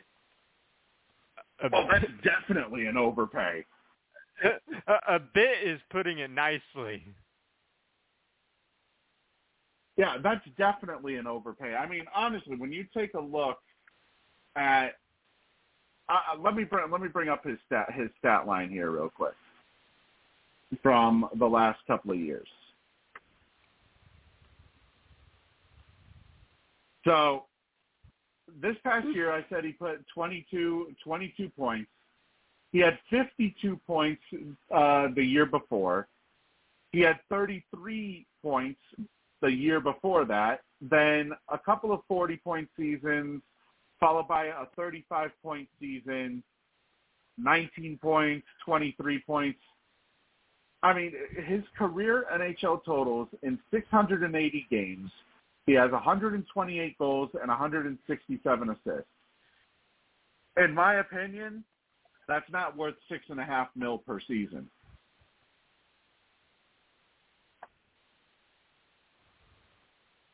I'm sorry, it just isn't. Now, when you take a look at another contract that was given out, Troy Terry agreed to a 7-year extension worth $49 million total, so that's about $7 million per season with the Anaheim Ducks. He's coming off of back. You see the extreme difference? Yeah. He's putting up first line numbers. So I would be more accepting of a Troy Terry contract, of a contract being given to a player like Troy Terry than somebody like Tom Wilson. I just don't see. I'm kind of wondering if maybe it's because the Capitals need to hit the salary cap floor. I'm wondering if that's what the possibility it is. I think it's possible. Yeah, that numbers thing worth it's helping them. If you come behind the scenes like that, that's the only really reasonable way to explain it. I don't know. It's just, in all honesty, it's really it's really shifty. We'll put it that way. Mm-hmm. When it comes to different contracts. Let's see. We do have a couple of NFL extensions to talk about. First, Malik Hooker signed a 3-year extension with the Dallas Cowboys. According to Adam Schefter, it is worth up to $24 million, which includes an $8 million signing bonus and features $16.5 million in guarantees. Originally, he joined the Cowboys for 1 year in 2021 and served as the team's third safety. And also, his role has basically grown ever since, ever since he ended up playing more and more games with Dallas. So it looks like this. I mean, Lou, you would know more about this considering you're a Cowboys fan. What do you think of the Cowboys locking up Hooker to a long-term extension? We kind of have to need it, so I like the move. That seems like a legitimate move there, better than what we had from last year.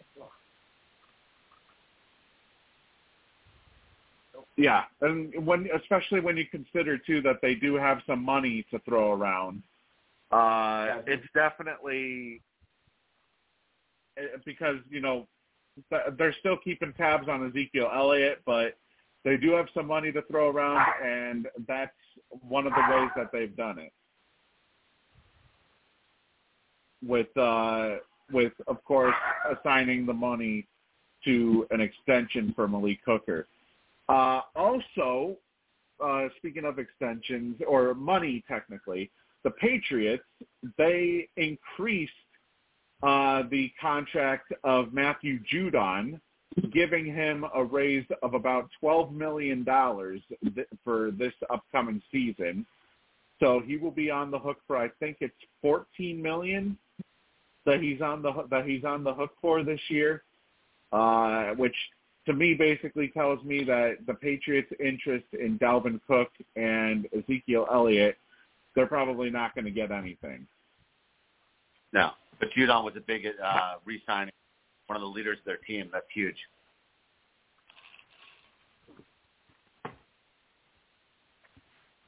Yeah. Yeah. Obviously, you got to make Judon healthy or happy, and that's why the reason why he was holding out and not participating in team drills this training camp was because apparently he was all pissy about his contract. Mm-hmm. So I guess they finally made him happy. So that I guess that's all that matters. And Seth Rollins retains. Yep. Seth Rollins did officially retain, and they teased a little bit of tension with the Judgment Day too. Yeah. Oh yeah, especially with him hitting the stump off on the briefcase. Yeah, I'll tell you, Alexis. That probably means that Damian Priest is going to be inserted into that feud. Oh yeah. We do have a couple of suspensions for the NFL. First, the Seahawks wide receiver Dwayne Eskridge has been suspended 6 games for violations of their personal conduct policy. It is unclear as to why he was suspended, though. Basically, I mean, he only has, entering his 3rd season, he only has 17 catches, so not really much of a factor when it comes to the Seahawks. He's like their 5th receiver, I think. But still, kind of weird as to why he was suspended.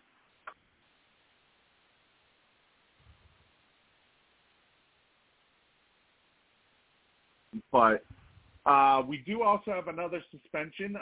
Chiefs edge rusher Charles Omenihu was suspended 6 games for violations of the personal conduct policy, and this suspension actually stems from a domestic violence incident back in January. He was arrested and eventually issued a restraining order after a woman had alleged that he had pushed her to the ground during an argument. Ultimately, at the time, he was a pending free agent, but the Chiefs did sign him to a 2-year, $16 million contract. Back with the 49ers last year, he had 4.5 sacks and 3 tackles for loss. So it is a little bit of a loss for Kansas City, though, considering he will not be with the team for the first 6 games of the season. And especially considering, didn't they lose they lost Chris Jones, I think, right? Yeah. Or was it Frank Clark? Oh, yeah, okay, yeah, they lost Frank Clark. So, obviously, this was going to be a little bit of a replacement for Clark, but now that's on the shelf for at least 6 games moving forward here. Also, I believe there was a suspension handed down to, I want to say, wasn't it Alvin Kamara, I think, of the New Orleans Saints? Correct. Yes. For his for his case that he had to he ended up being suspended 3 games under the personal conduct policy, and it's due to facing felony charges for battery in Las Vegas from an incident back in February of 2022, but he ended up pleading no contest to a misdemeanor breach of peace charge to settle that case. And he had also settled a civil case brought by the man who accused him and 3 other men of attacking him. Now the thing is, with all of these suspensions, these players can practice with their teams until the first week of the regular season, and they can also take part in their team's preseason games as well.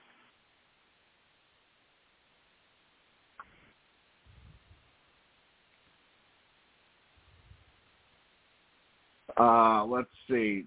With Kamara, obviously, being suspended, this opens up time for Jamal Williams, likely to probably be the starting running back for the Saints to start off the year. Interesting with Derek Carr. Yeah, I don't know if they're gonna get off to a blazing start. We'll see. Yeah, maybe.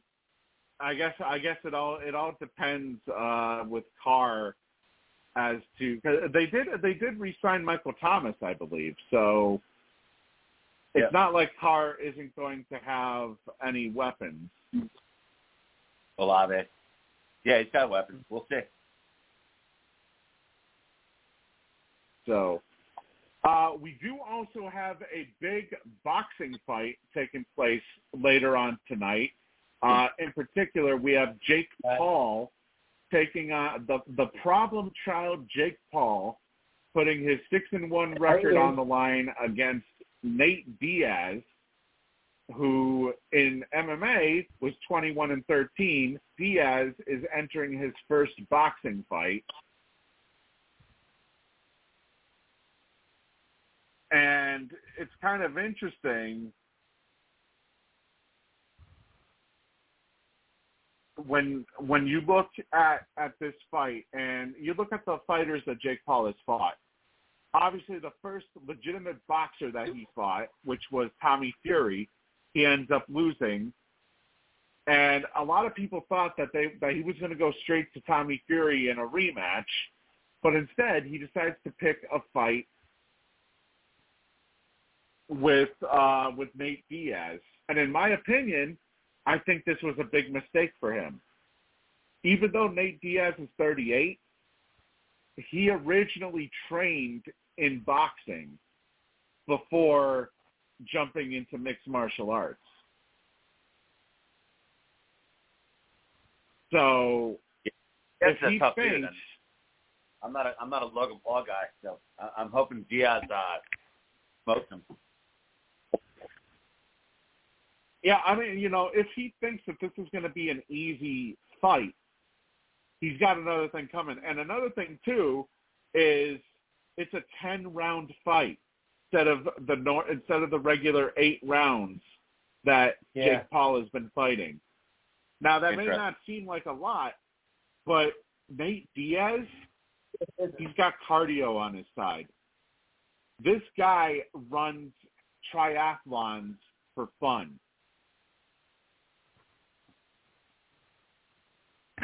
While also smoking weed at the same time. But still. Okay. But still, though, this is, Jake Paul believes this is going to be a cakewalk. If I've learned anything from watching UFC all these years, you don't fuck with the Diaz brothers. No. Unlike all of Jake Paul's past opponents, with the exception of Tommy Fury, Nate Diaz ain't going to be afraid to stand and bang. No. Yeah. Matter of fact, that's what he excels at. Yeah, he can take his head off. I mean, I want him to go in there and blitz him. Paul might be a little bit younger, but he has packed a heavy punch. It's his first time, though, doing that. I wouldn't say he's going to knock him out. I would say, if anything, Diaz is more of a volume striker. So he's more of throwing as many punches as possible. And another thing, too, is he's very accurate when it comes to his punching. Right.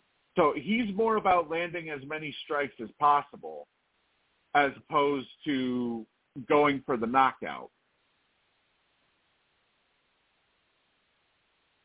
True. Now, if I remember correctly, most of Diaz's fights in the UFC were by submission. He has knocked out 5 fighters in his career, but most of his wins were by submission in the UFC.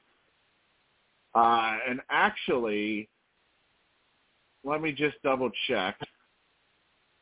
Throughout his UFC career, he's only been knocked out once. and that was from a head kick. And obviously, you can't use kicks in boxing. So it's going to take a lot to knock out Nate Diaz. And if we've seen anything, if anybody's watched any of Jake Paul's past fights, people would remember that Jake Paul, towards the middle of the fight, tends to get gassed. Yeah. I can tell you for a fact, Diaz is still going to be fresh probably by the 7th round, or at least the 6th or 7th round. He's still going to be fresh. Because like I said, this dude and his brother both run triathlons for fun. Yeah, the psycho. Just for fun.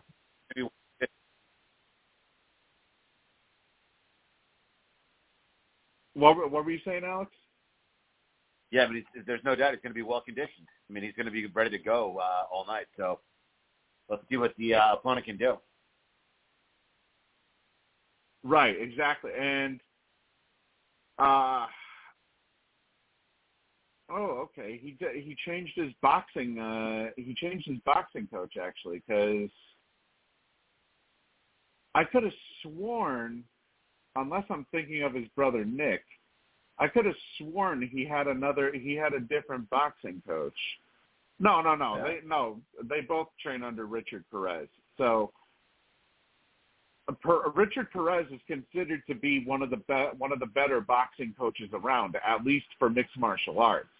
So obviously, granted, his specialty is working on the ground, but I'll tell you too, Diaz, the way he can pepper people with punches, I believe, I might be wrong, but let me double check. I believe he actually has the striking advantage, I think, or in terms of, let's see. Oh, Paul's actually an inch taller, but let me see what the reach is. Yeah. Jake Paul is a 76-inch reach. Ooh, actually, their reaches are both even. The difference is Nate fights southpaw and Paul fights orthodox. Ooh, this could be very interesting. Yeah. This could be very interesting. And now I'm actually even more excited for tonight's fight. What time is it happening? I believe it might be around midnight. I think is because right now they have Jeremy Stevens fighting Chris Avila. Oh no! Then again, they have 4 other fights before that. So Alex Cora, I don't know. Maybe it'll be after. Maybe it'll be after midnight.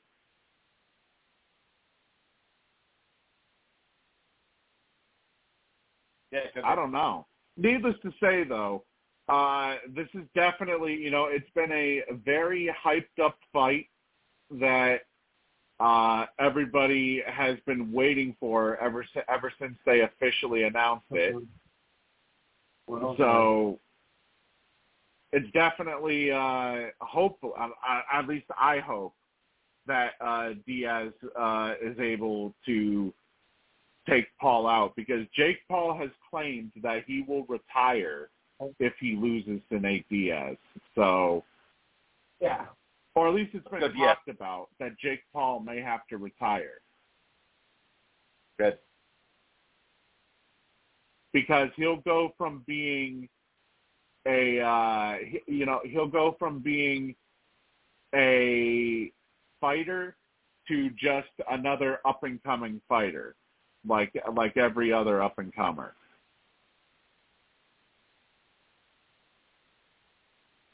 So I don't know. It'll be interesting to see what comes out of tonight's fight.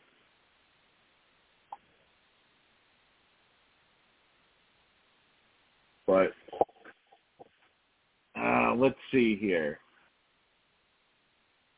some other bits and pieces. Check. Do we have anything in? Oh, we do have some NBA news, actually. It looks like Ricky Rubio apparently is putting his career on hold indefinitely in order to focus on his mental health. Yep, according to ESPN's Brian Windhorst. He was set to lead the Spanish national team in the World Cup this month. He also has 2 years remaining on his current deal with the Cleveland Cavaliers, but there is considered to be no timeline as of now for his return. So I don't know. We could have another Carey Price situation here where maybe Ricky Rubio maybe he might retire like Carey Price ended up doing. Yeah. When Carey Price retired after a mental health issue basically took him out of the NHL, essentially. You know, it seems like we're getting more of these ever since COVID came. I mean, before COVID came, nobody even heard of them having to deal with I got to deal with mental health. I mean, this is going on for 3 years now. Yeah, it has gone. It has gone on for quite some time, and you do kind of have to wonder if. But then again, though, some of these people may not have. I know some people claim that it's because those who have taken the vaccine, it may be affecting them, but you do have to wonder if maybe some of these athletes didn't take the vaccine, and maybe it's not vaccine related that we're starting to see all these mental health issues. Yeah, because before COVID, no one even had a mental health issue. No, there were still mental health issues, but they weren't as common. It's more open now, though. Yeah, they weren't as common before COVID happened and caused everybody to go into isolation. Yes. So yeah, I don't know what's going on with Rubio. Much celebrated international point guard. He was like going to be the next big thing, and he's had a good career. He's bounced around a lot, but yeah, hopefully he gets okay. Hopefully. Yeah, because obviously, mental health is a very serious thing, and you just gotta hope that you just gotta hope that everything turns out well for him. Yeah.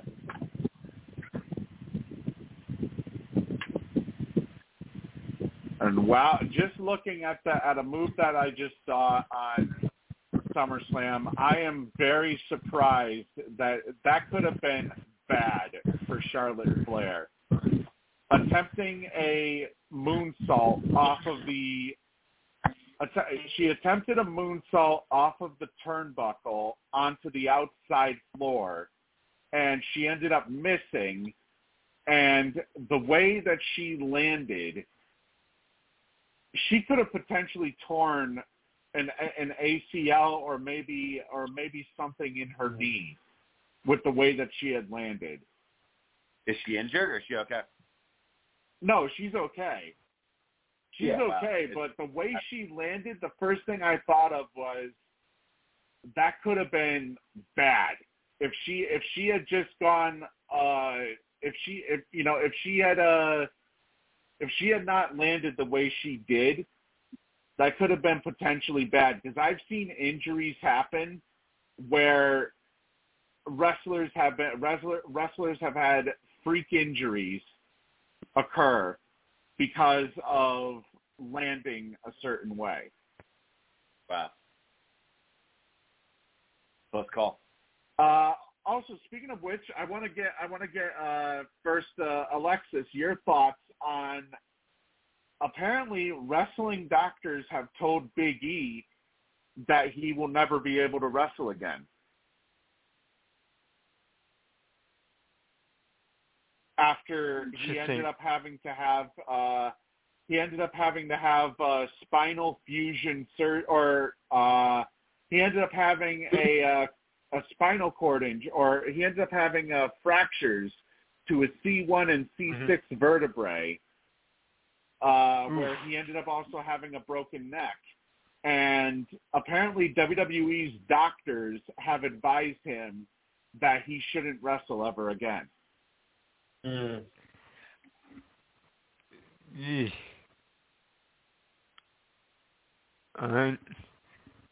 That's definitely not good. Having no nerve despite having no nerve damage or strength issues.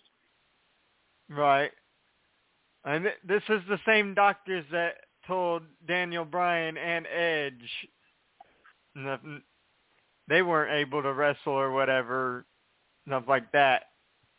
Who knows? But it's like we probably aren't going to see much of Big E for a while, is what it's sounding like. Yeah. Well, to be fair, not every it's not all that often that wrestlers get broken necks. Yeah. Right. So, I mean, the last wrestler I really remember ever having a broken neck was Stone Cold Steve Austin, when he got when he took that pile driver from Owen Hart, I think it was, and he ended up breaking his neck legitimately on that. So,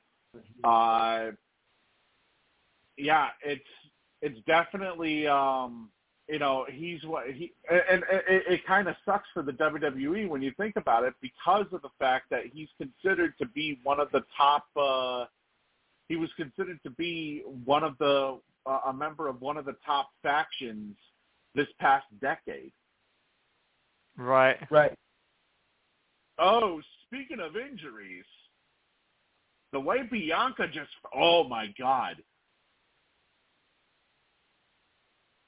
The way Bianca Belair just fell out of the ring. Oh. She's holding her knee and the lower part of her and the upper part of her boot. And doctors are now medics are now rushing to ringside. Oh my. Yeah. I talk about landing awkwardly. That was another awkward landing.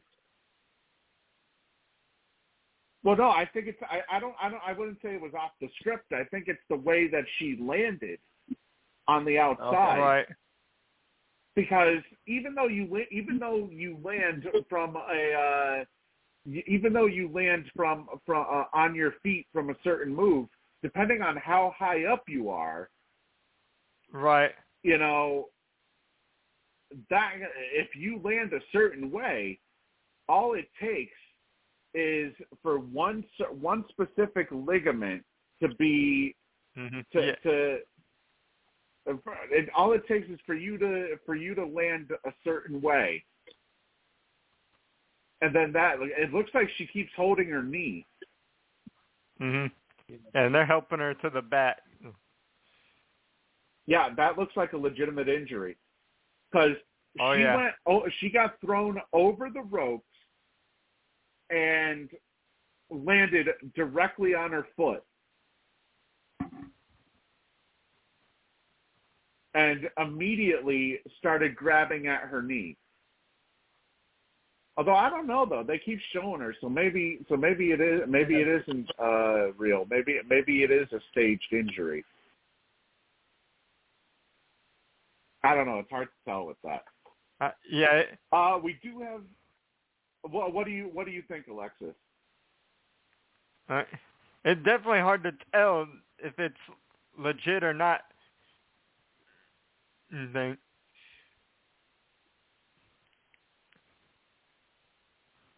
me see if I can. Nobody's saying it right now on Twitter. So.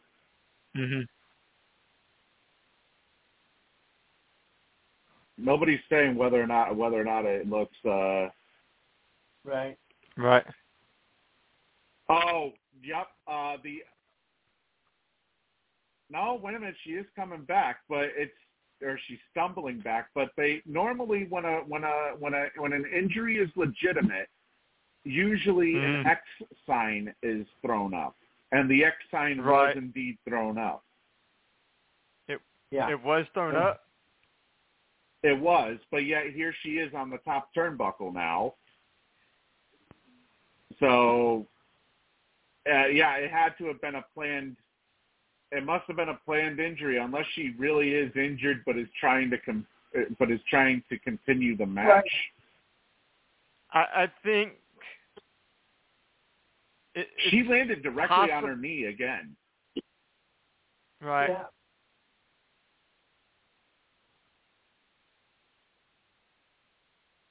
I don't know. I mean, that looked real bad, and she's back in the match, but she's still clutching her knee. Either she's selling it real well, or she's legitimately injured. Right. Yes. Let's see. We do have another contract report here. According to Adrian Wojnarowski, Anthony Davis has agreed to a 3-year max extension with the LA Lakers worth $186 million.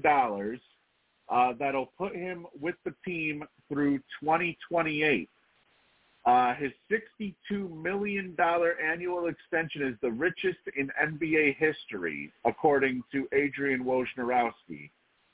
So he'll be making $62 million per year on this extension. And I guess it was worth it. I mean, he had a resurgent season this year, averaging 25.9 points per game to go along with 12.5 rebounds and 2.6 assists, along with 1.1 steals and 2 blocks across 34 minutes per game while playing 56 games this season. So, I got to tell you, the Lakers, they've really improved quite a bit. Ever since the trade deadline this past year, and then they also made some moves in free agency as well. So I think re-signing Davis is kind of unnecessary. I mean, he's kind of a staple of their identity. So they're going to give him, what he commands. They're still really good. I mean, the question is, how long is LeBron going to be there for? But they've gotten better and better exponentially. So, a lot of those moves last trade deadline, like you said, they've gotten even better. So they could be a top 4 team in the West. Let's see if they can get to the finals, because LeBron, time's running out. But, they're one of the best teams in the league. Amen to that. Well, Alexis, I think we have our answer to was she legitimately injured or not. Right. God damn it, won't Bianca Belair ever just fucking go away? Right. Fuck's sake. New women's champion, obviously, but still. Mm-hmm. Why won't she just ever fucking go away? Oh, here comes Io Sky. Looks like Io Sky is cashing in her women's Money in the Bank. Right. Oh, shit.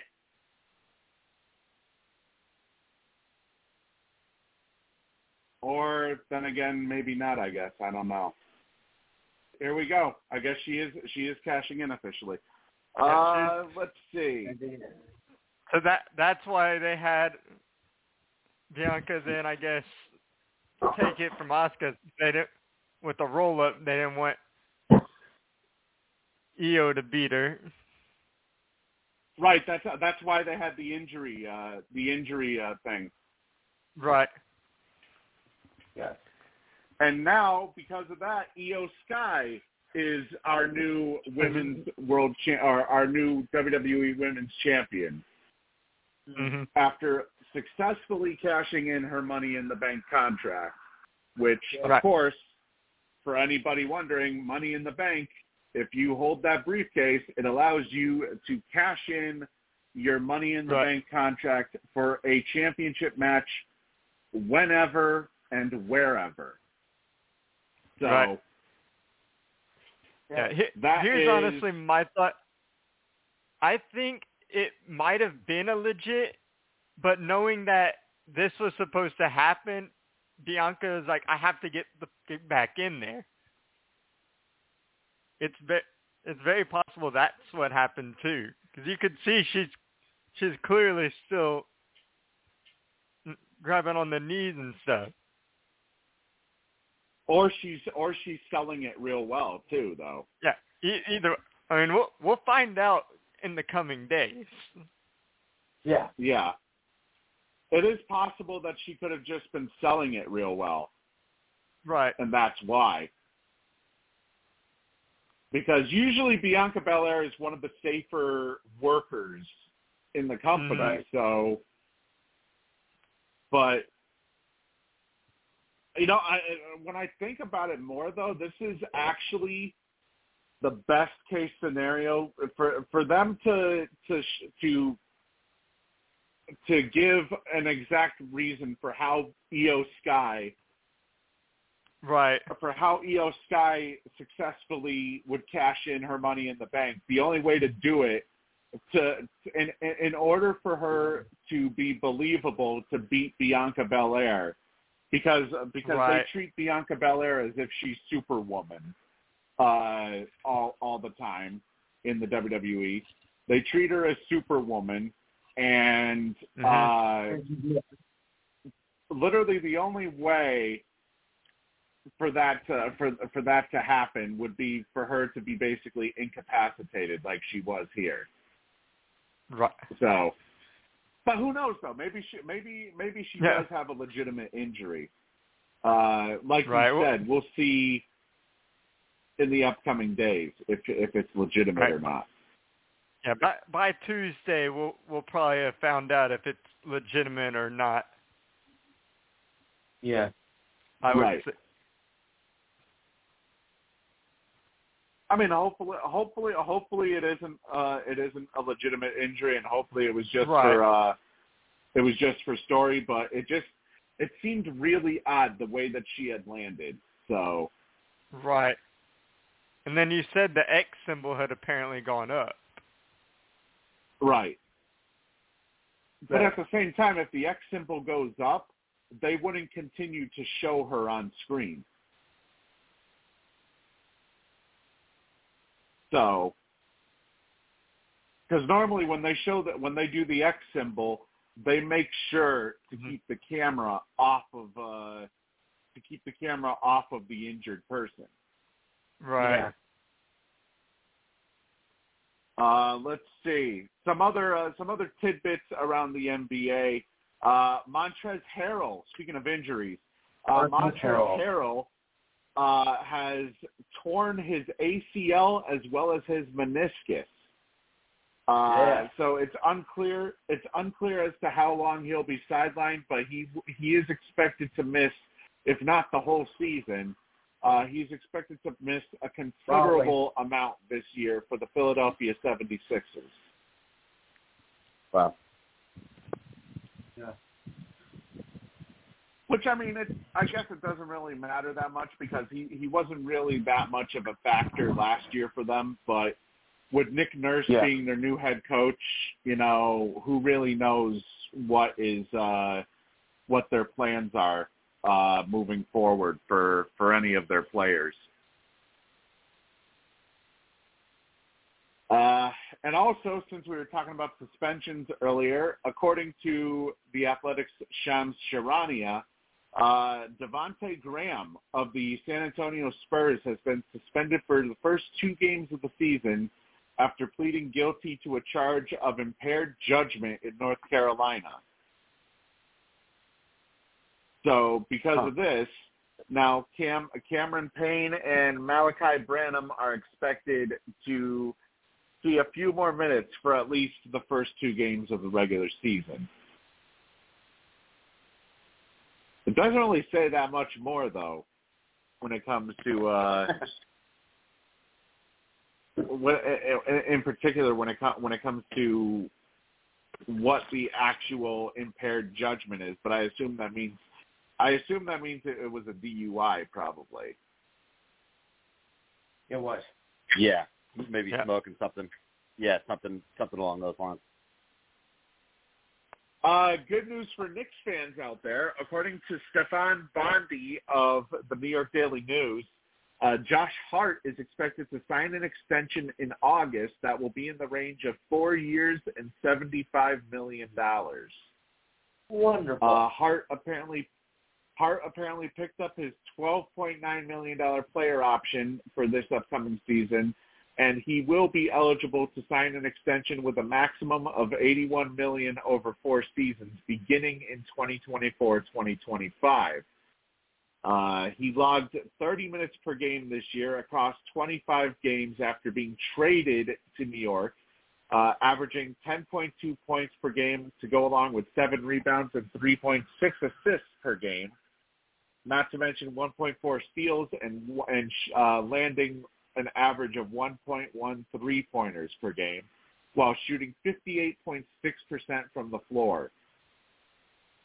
So a key piece of the Knicks rotation moving forward, looks like in the upcoming days will be officially locked up. Good. Can you guys pass the second round of the playoffs? Eventually. No joke. Yeah, eventually he probably might. Okay. Hey, they play well with him. Well, obviously. Thibodeau, defensive guy. Villanova with Brunson, Josh Hart. Good combo. He's a good member to have long term. Yeah. We do have an update on the son of former NFL quarterback John Kitna. Jalen Kitna has officially opened up addressing accusations that he was arrested due to possessing child pornography. And that's why he was cut off of the University of Florida.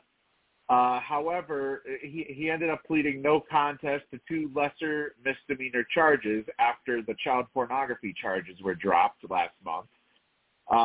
Now he has officially opened up, in particular saying, out of respect to the legal process, I have chosen to remain silent the last 8 months, knowing the accusations levied against me as a teenager were not accurate and would be proven to be not true.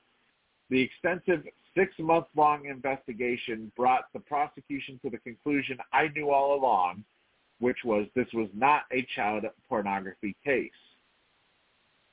He explained, actually, in particular, what had happened the day he was arrested, saying that detectives arrived early in the morning and started asking me about my pornography use. I was totally compliant. I shared all my passwords and hid nothing from them. They told me an image I shared online was potentially of an underage female. I was shocked because I had found it on an easily accessible legal site, and I was never looking for illegal material. The photo included only a portion of the female body. I had no reason to believe the photo might be illegal. And he says despite his cooperation, he was taken into custody, saying, regardless, they arrested me on suspicion of possessing child pornography. As they put me in handcuffs, I tried to process everything. It sounded like they believed that I had searched out and shared illegal pictures, but I knew that I had not. And he said that he was thoroughly evaluated by a physician who found that he had no deviant characteristics, and also had normal interests as a teenager, and he is in the lowest possible percentile for likelihood to commit a crime. And also, as for the plea deal he agreed to, he said he wanted people to know he never made any admission of guilt. He said the misdemeanor plea of no contest is not an admission of guilt, and I was not educated by the court, meaning there was no conviction. The police have returned all of my devices because they contain no illegal material, and the University of Florida has lifted the campus ban imposed during the investigation. It also says here that he is vowed to spread his story, letting others know how naive decisions can lead to catastrophic consequences. So here's the question I'm wondering, which, by the way, he received 6 months of probation from the court. I'm wondering, is he back on the University of Florida football team? No, he's still not. He's not right now. He's not right. From what I understand. Honestly, in my opinion, I think that's kind of horseshit. Yeah, I mean, none of us. Go ahead, Lou.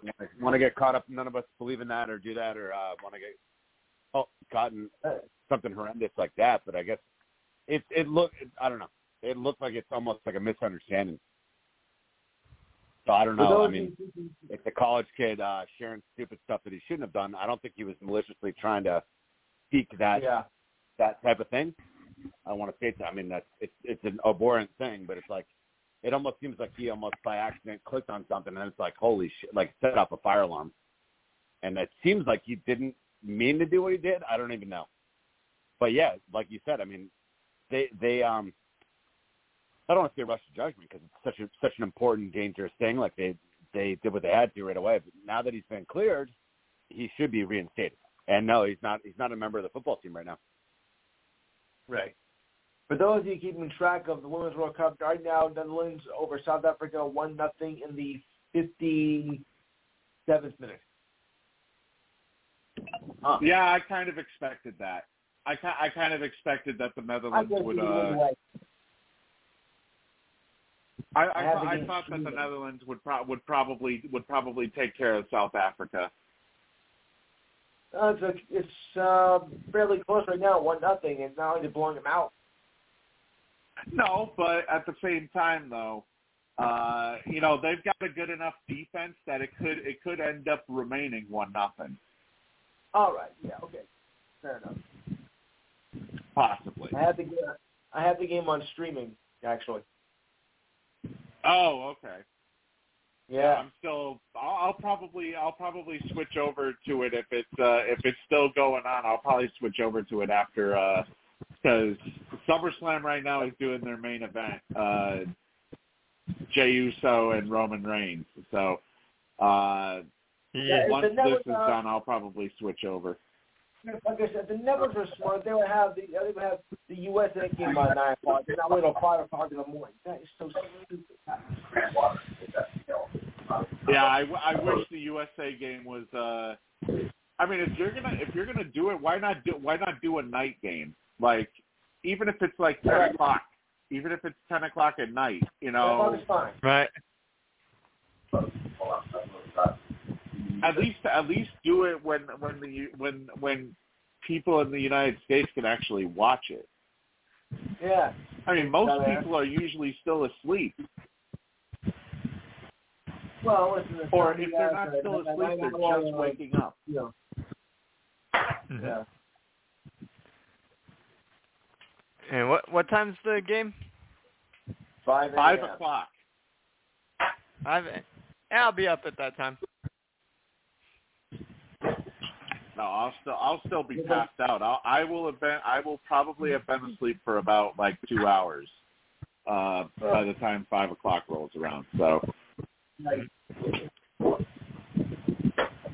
but we have another headline. Actually. Johnny Manziel apparently opened up on his serious mental health battles following his NFL career. He revealed in Netflix's Untold Johnny Football documentary, which drops next week, that he would he said he had his demise all mapped out, saying he would blow all of his money and then he would end up taking his own life, revealing that he had actually purchased a gun and intended to use it on himself.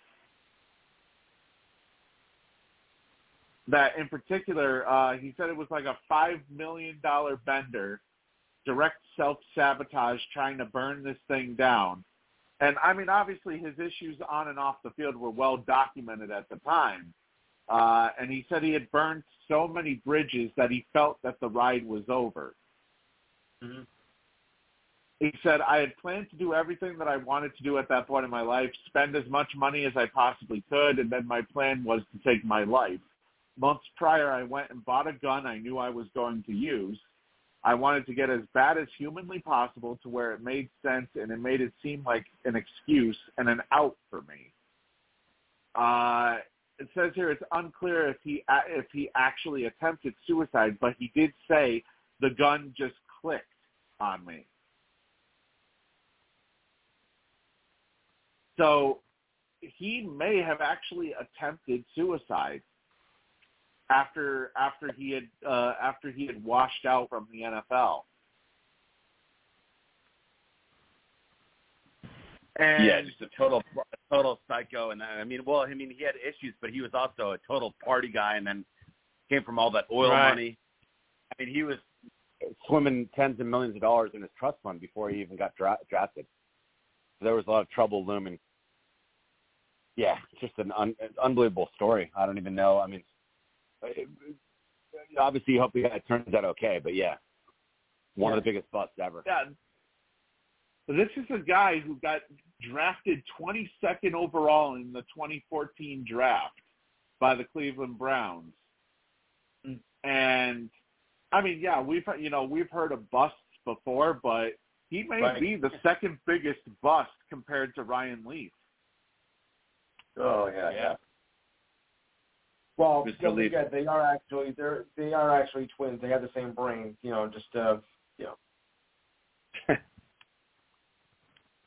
But this was a guy that everybody was expecting would take Cleveland to the next level. Matter of fact, the Jets, if I remember correctly, Jets fans wanted them to take him.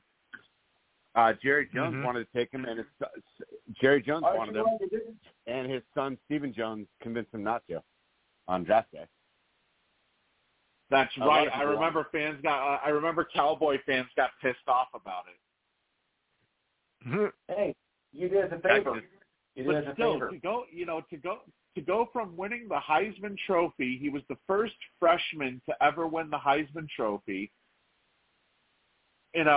Also winning the National Quarterback Award, the Davey O'Brien National Quarterback Award, the Manning Award. He was a first-team All-American. He has this huge resume in college, except, of course, winning a national title. And then all of a sudden, he comes into the NFL and just completely washes out. Only 2 years in the NFL. Also, it didn't help either. It didn't help either that he had a whole bunch of off-the-field issues too. Yeah, that he was involved in a domestic violence. Oh yeah, he had that. But he was like calling his own plays in college. He was like, silver spoon growing up. It was just a train wreck waiting to happen once he got to the NFL. All that money. He had a lot of different hobbies going on that were not conducive to getting out of trouble. This is like the definition of a guy who basically couldn't get out of his own way, essentially. Yeah, pretty much. He was out of the league in, 3 years? Close to it. 3 or 4 years. Yeah, about 2 to 3 years. He was. That's all it took to send him out of the league. Yeah. My God, that's it just shows you how quickly the pendulum can turn when it comes to somebody's life or somebody's professional career. I think stardom. I mean, all that money, and everywhere he went, he was the man. You know, every girl, every sponsor, every commercial, every person loved him, and you know, the guy just got carried away. And then obviously he had some bad habits going on. It's not a good mix. He had money to burn. Everyone wanted to party with him at the clubs, and then he didn't study the playbook or take the NFL seriously, and he was out of the league. Well, as the saying goes, he was too big for his britches. There you go. Basically, yeah. Yep. Yeah. Yeah. I mean, it's amazing, you know, all of that talent, and he couldn't get out of his own way, essentially. That's what it was. Yeah. Right. Also, earlier this week, unfortunate news for the White Sox, and in particular Liam Hendriks, who is set to miss out on a huge payday next year. He has officially undergone Tommy John surgery, so he will be out for up to 14 months as a result. And also, the reason why this is unfortunate is because this comes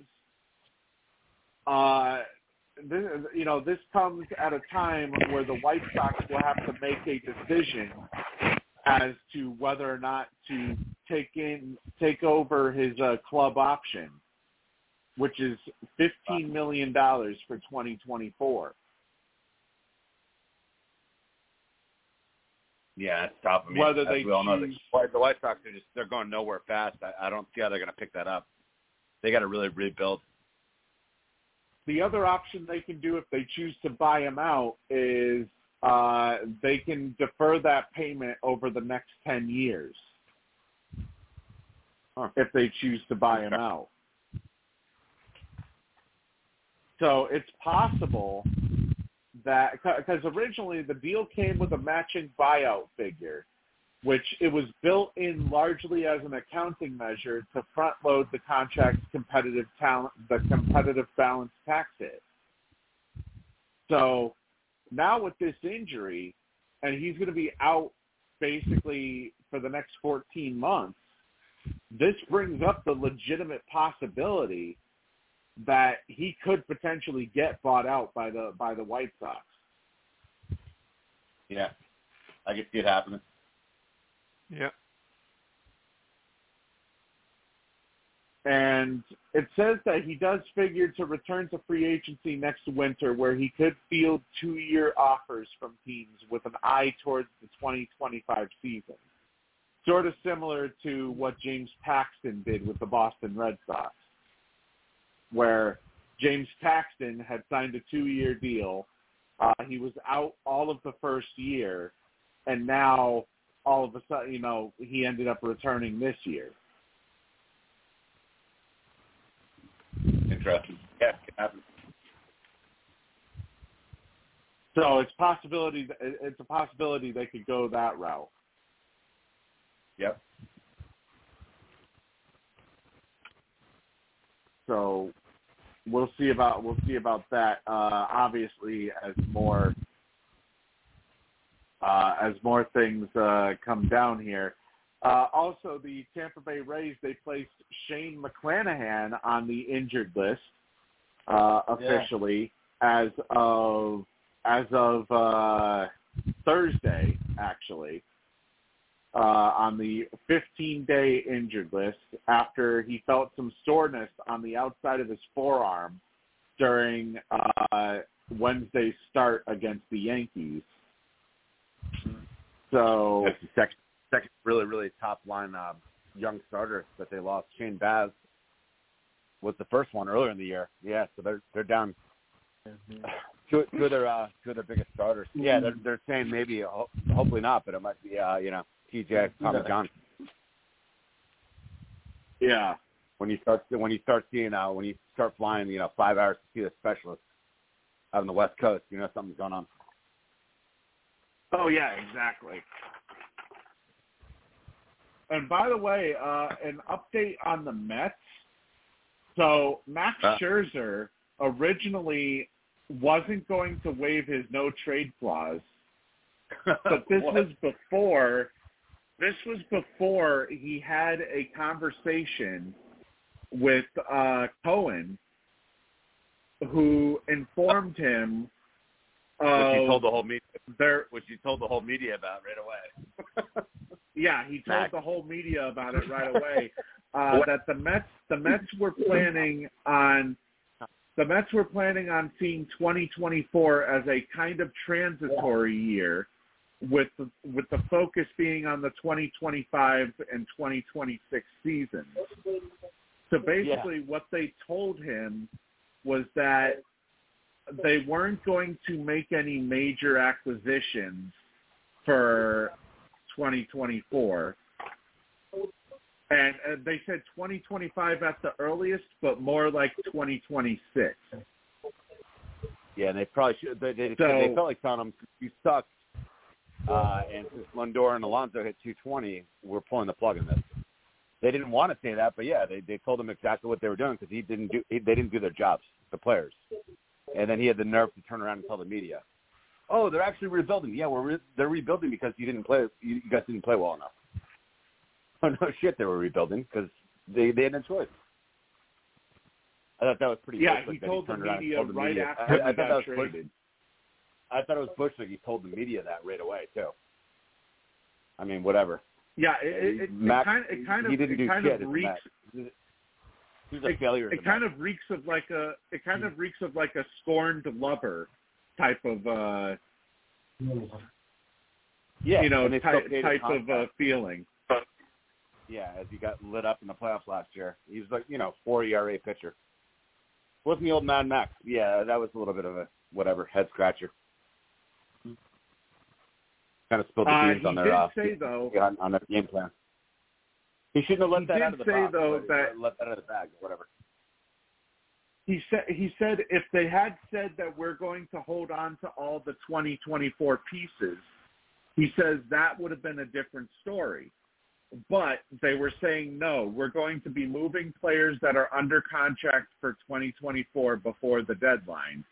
We walked through some players I had in mind who would be that. It turned out it was much more extensive than that. The players we ended up talking about who are free agents after 2024, they were more substantial names. Any player who was a free agent after 2024 at the right price could be moved right now at the deadline. That's a completely different vision from what everybody had in the clubhouse. All the players had a vision of we reload for 2024. That was no longer the case. Yeah, thanks for disclosing what they were saying behind the scenes. Thanks for letting everyone know the blueprint. Yeah. Sorry to disappoint you, Max. Collect your $45 million paycheck and go get lit up in the playoffs for Texas. Ridiculous. Hey, I mean, am I wrong? Maybe you don't walk out. You don't walk in the door wrong. Actually, the GM told us you don't walk out slandering and telling all the secrets of a team that you're getting moved from. And I thought that was pretty Bush League from Scherzer. Right. I mean, obviously you don't do that. That's basically his way of burning bridges. But I guess he probably figures, well, hell, I'm not going to be in the league that much longer. So obviously I'm not going to go back to the Mets. So let me because he was already pissed off the fact that they moved on from Robertson. Oh, that's right. That's and he demanded like a meeting, and like 5 hours later they traded him. So pissed off. That's what ultimately pissed him off was the fact that they moved on from Robertson. Again, I mean, not to sound corny, but him to do that whole thing. Not to sound corny, I mean, but look at it. I mean, they massively underperformed. They're totally overpaid, underachievers, old guys, and they broke up the band. That's why. I mean, if they were playing to their capabilities, they could have been right in the mix, but they did it to themselves. I don't know what Max is right. Right. Pitch better. Yeah, I mean, they definitely obviously did it to themselves. The fact that, I mean, you can't really argue that they didn't at least attempt that Mets ownership didn't attempt to put together a winning club. But it's one thing to do that, and it's another thing for the players. The players have to step up and execute as well. Yeah, and again, it was a total radical, quick thinking move. But like at first, a lot of people were upset as the Mets people, but I think it's a good move. I mean, that team was not going to win it, so it's like now you got some good prospects to follow, and tomorrow's another day. You got to move older players, man. If they're not going to get any better, move them while you can. Right. Yeah, exactly. Yeah, that's definitely, and I still say this: the Mets actually got a pretty good haul for all of the players that they ended up giving up. Yeah, and it's not like they gave up like a 30-year-old in their, under contract for 5 or 6 years. Look, they gave up guys that were mercenaries, Verlander and Scherzer. Guys like Kana and Tommy Pham, those are journeymen. They're used to bouncing around, Those guys were leaving anyways right. This year. So like the Verlander and Scherzer again, they probably wouldn't be there next year. Now they got a couple prospects to hope for. Right. By the way, I don't know if I said this last week. If I did, I apologize. But I figure, going back to hockey for a minute here, the Bruins, they did just lose Patrice Bergeron. And what it sounds like they will also be losing David Krejci, as it is expected that David Krejci will officially retire from the NHL, but he does plan to play for the Czech Republic. He does plan to play for the Czech Republic in the World Championships this upcoming year. Okay. Which repeat the season he had last year. Forget it. There's no way you're going to have that again. Yeah, no. I mean, I'll put it this way. David Krejci, really the only. I guess the one thing you could say about Krejci is he decided to come back because he wanted to give it one more go, especially after finding out that the Bruins had gotten rid of Bruce Cassidy, which, of course, we saw was a big mistake because, the Bruins broke all these records this year, but Bruce Cassidy ended up winning the Stanley Cup. So, but he did actually have his best season in, quite frankly, since 2018-2019, where they last made the Stanley Cup Finals. This was his best season since then. But it is expected that he will probably play in the Ice Hockey World Championships for the Czech Republic in 2024. So that will be basically his last bit of hockey that he'll play. Maybe he'll play a little bit for the Czech for one of his, because I know he played before he came back to Boston. He played for his hometown team of HC Olomouc, I think it was, in the Czech Republic League, in Czech Extraliga.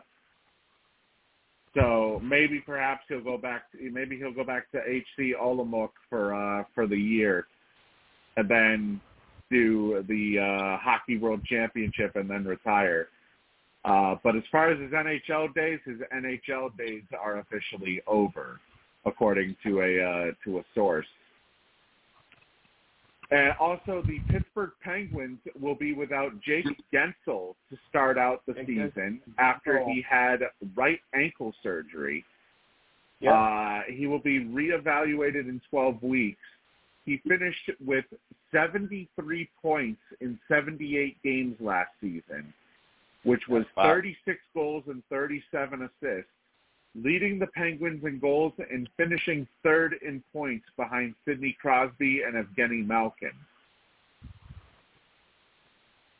So, needless to say, the Penguins will be without one of their top key players to start out this next upcoming season. Now, Pittsburgh, of course, missed the playoffs last year for the first time in 17 seasons after going 40, 31, and 11 for 91 points, just barely missing out on the playoffs. Wow. They, of course, will open the regular season against the Chicago Blackhawks on October 10th.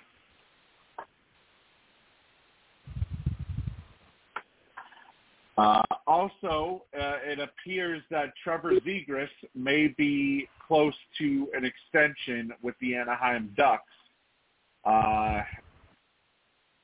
Both sides obviously have been apart when it comes to money and years, but it appears that a compromise may soon be in the works.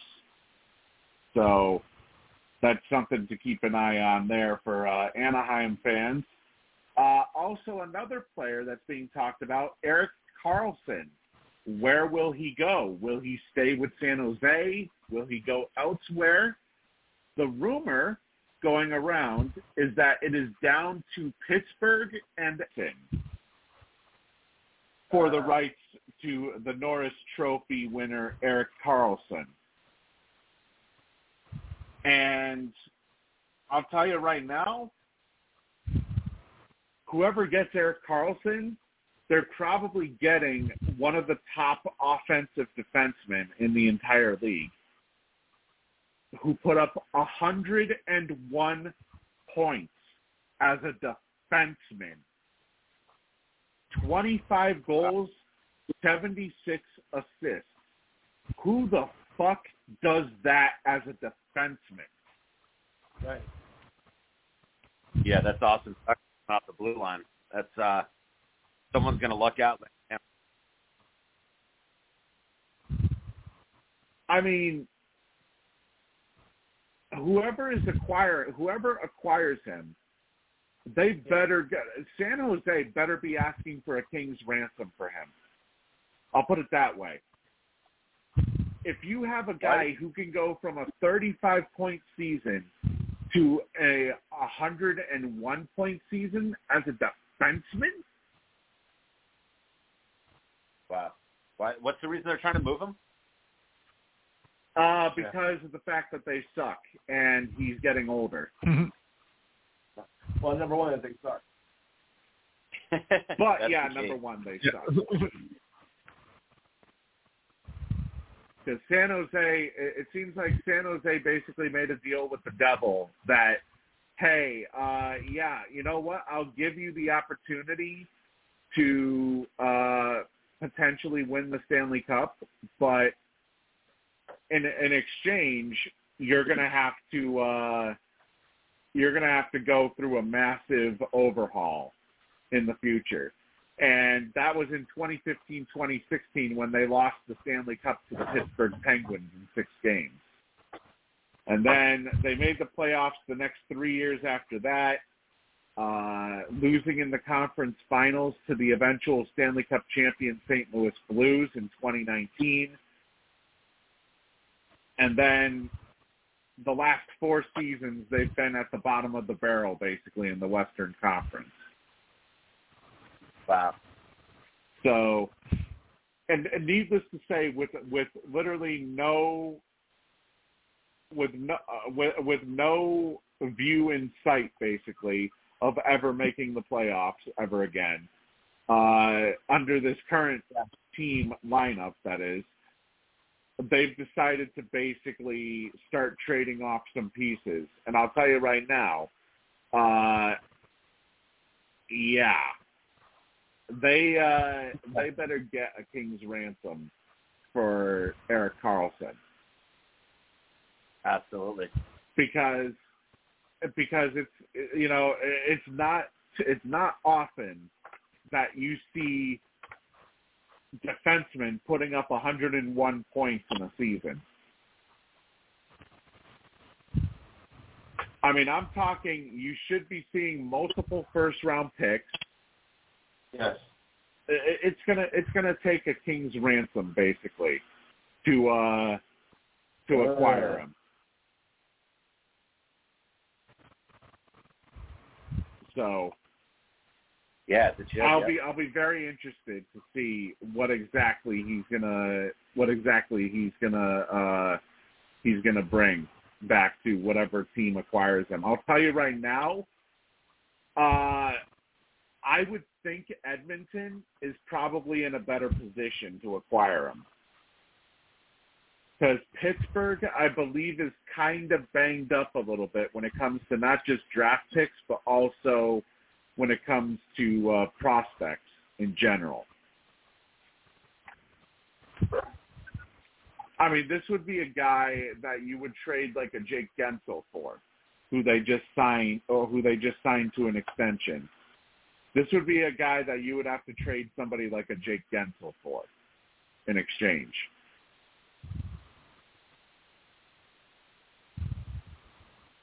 Yeah, some lucky team's going to put together a good package for him. Well, apparently it's down to Pittsburgh and Edmonton. So, and Pittsburgh, the rumor is they're in on Boston's Matt Grzelcyk if they lose out on Carlson. Oh wow, unbelievable! Watching that fantasy all-star squad that the Angels tried to put together. They're losing. They're going to get swept at home to Seattle. Two hits. all those guys are burning at the deadline.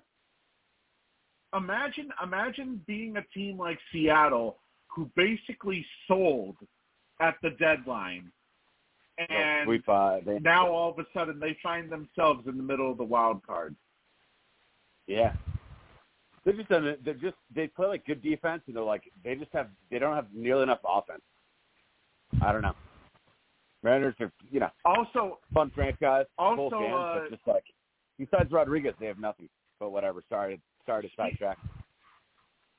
Speaking of idiotic moves, the Oakland Athletics have designated Ramon Laureano for assignment. Wow. The guy who has been the catalyst for Oakland's recent postseason teams. Designated for assignment just days after the trade deadline. Granted, he was batting .213, but 6 homers, 21 RBIs. You mean to tell me you couldn't get anything for him? Yeah, it's strange. A's are going to do an Oakland thing. My God. I mean, this is just complete mismanagement, if anything. They just beat San Francisco tonight, of course. I think the Giants like a donkey. But, yeah, I was watching the A's tonight. They had 4 or 5 fans right behind the front, right behind home plate with big, bright letters on their shirts, sell the team. The whole game behind home plate. It was hilarious. Yeah, just complete mismanagement.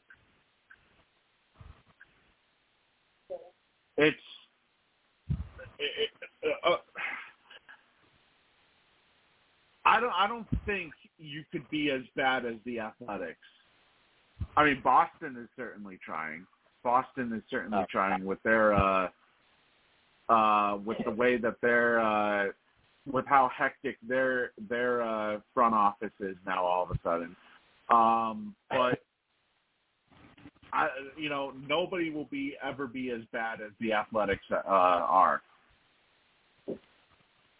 It's got to be the worst run. Mind-boggling, to be honest. Worst franchise in sports. It has to be in pro sports. Worst run. Yeah. 31-80 right now with 50 some odd games to go. Something like that. Yeah. It's keep on losing. It's stunning.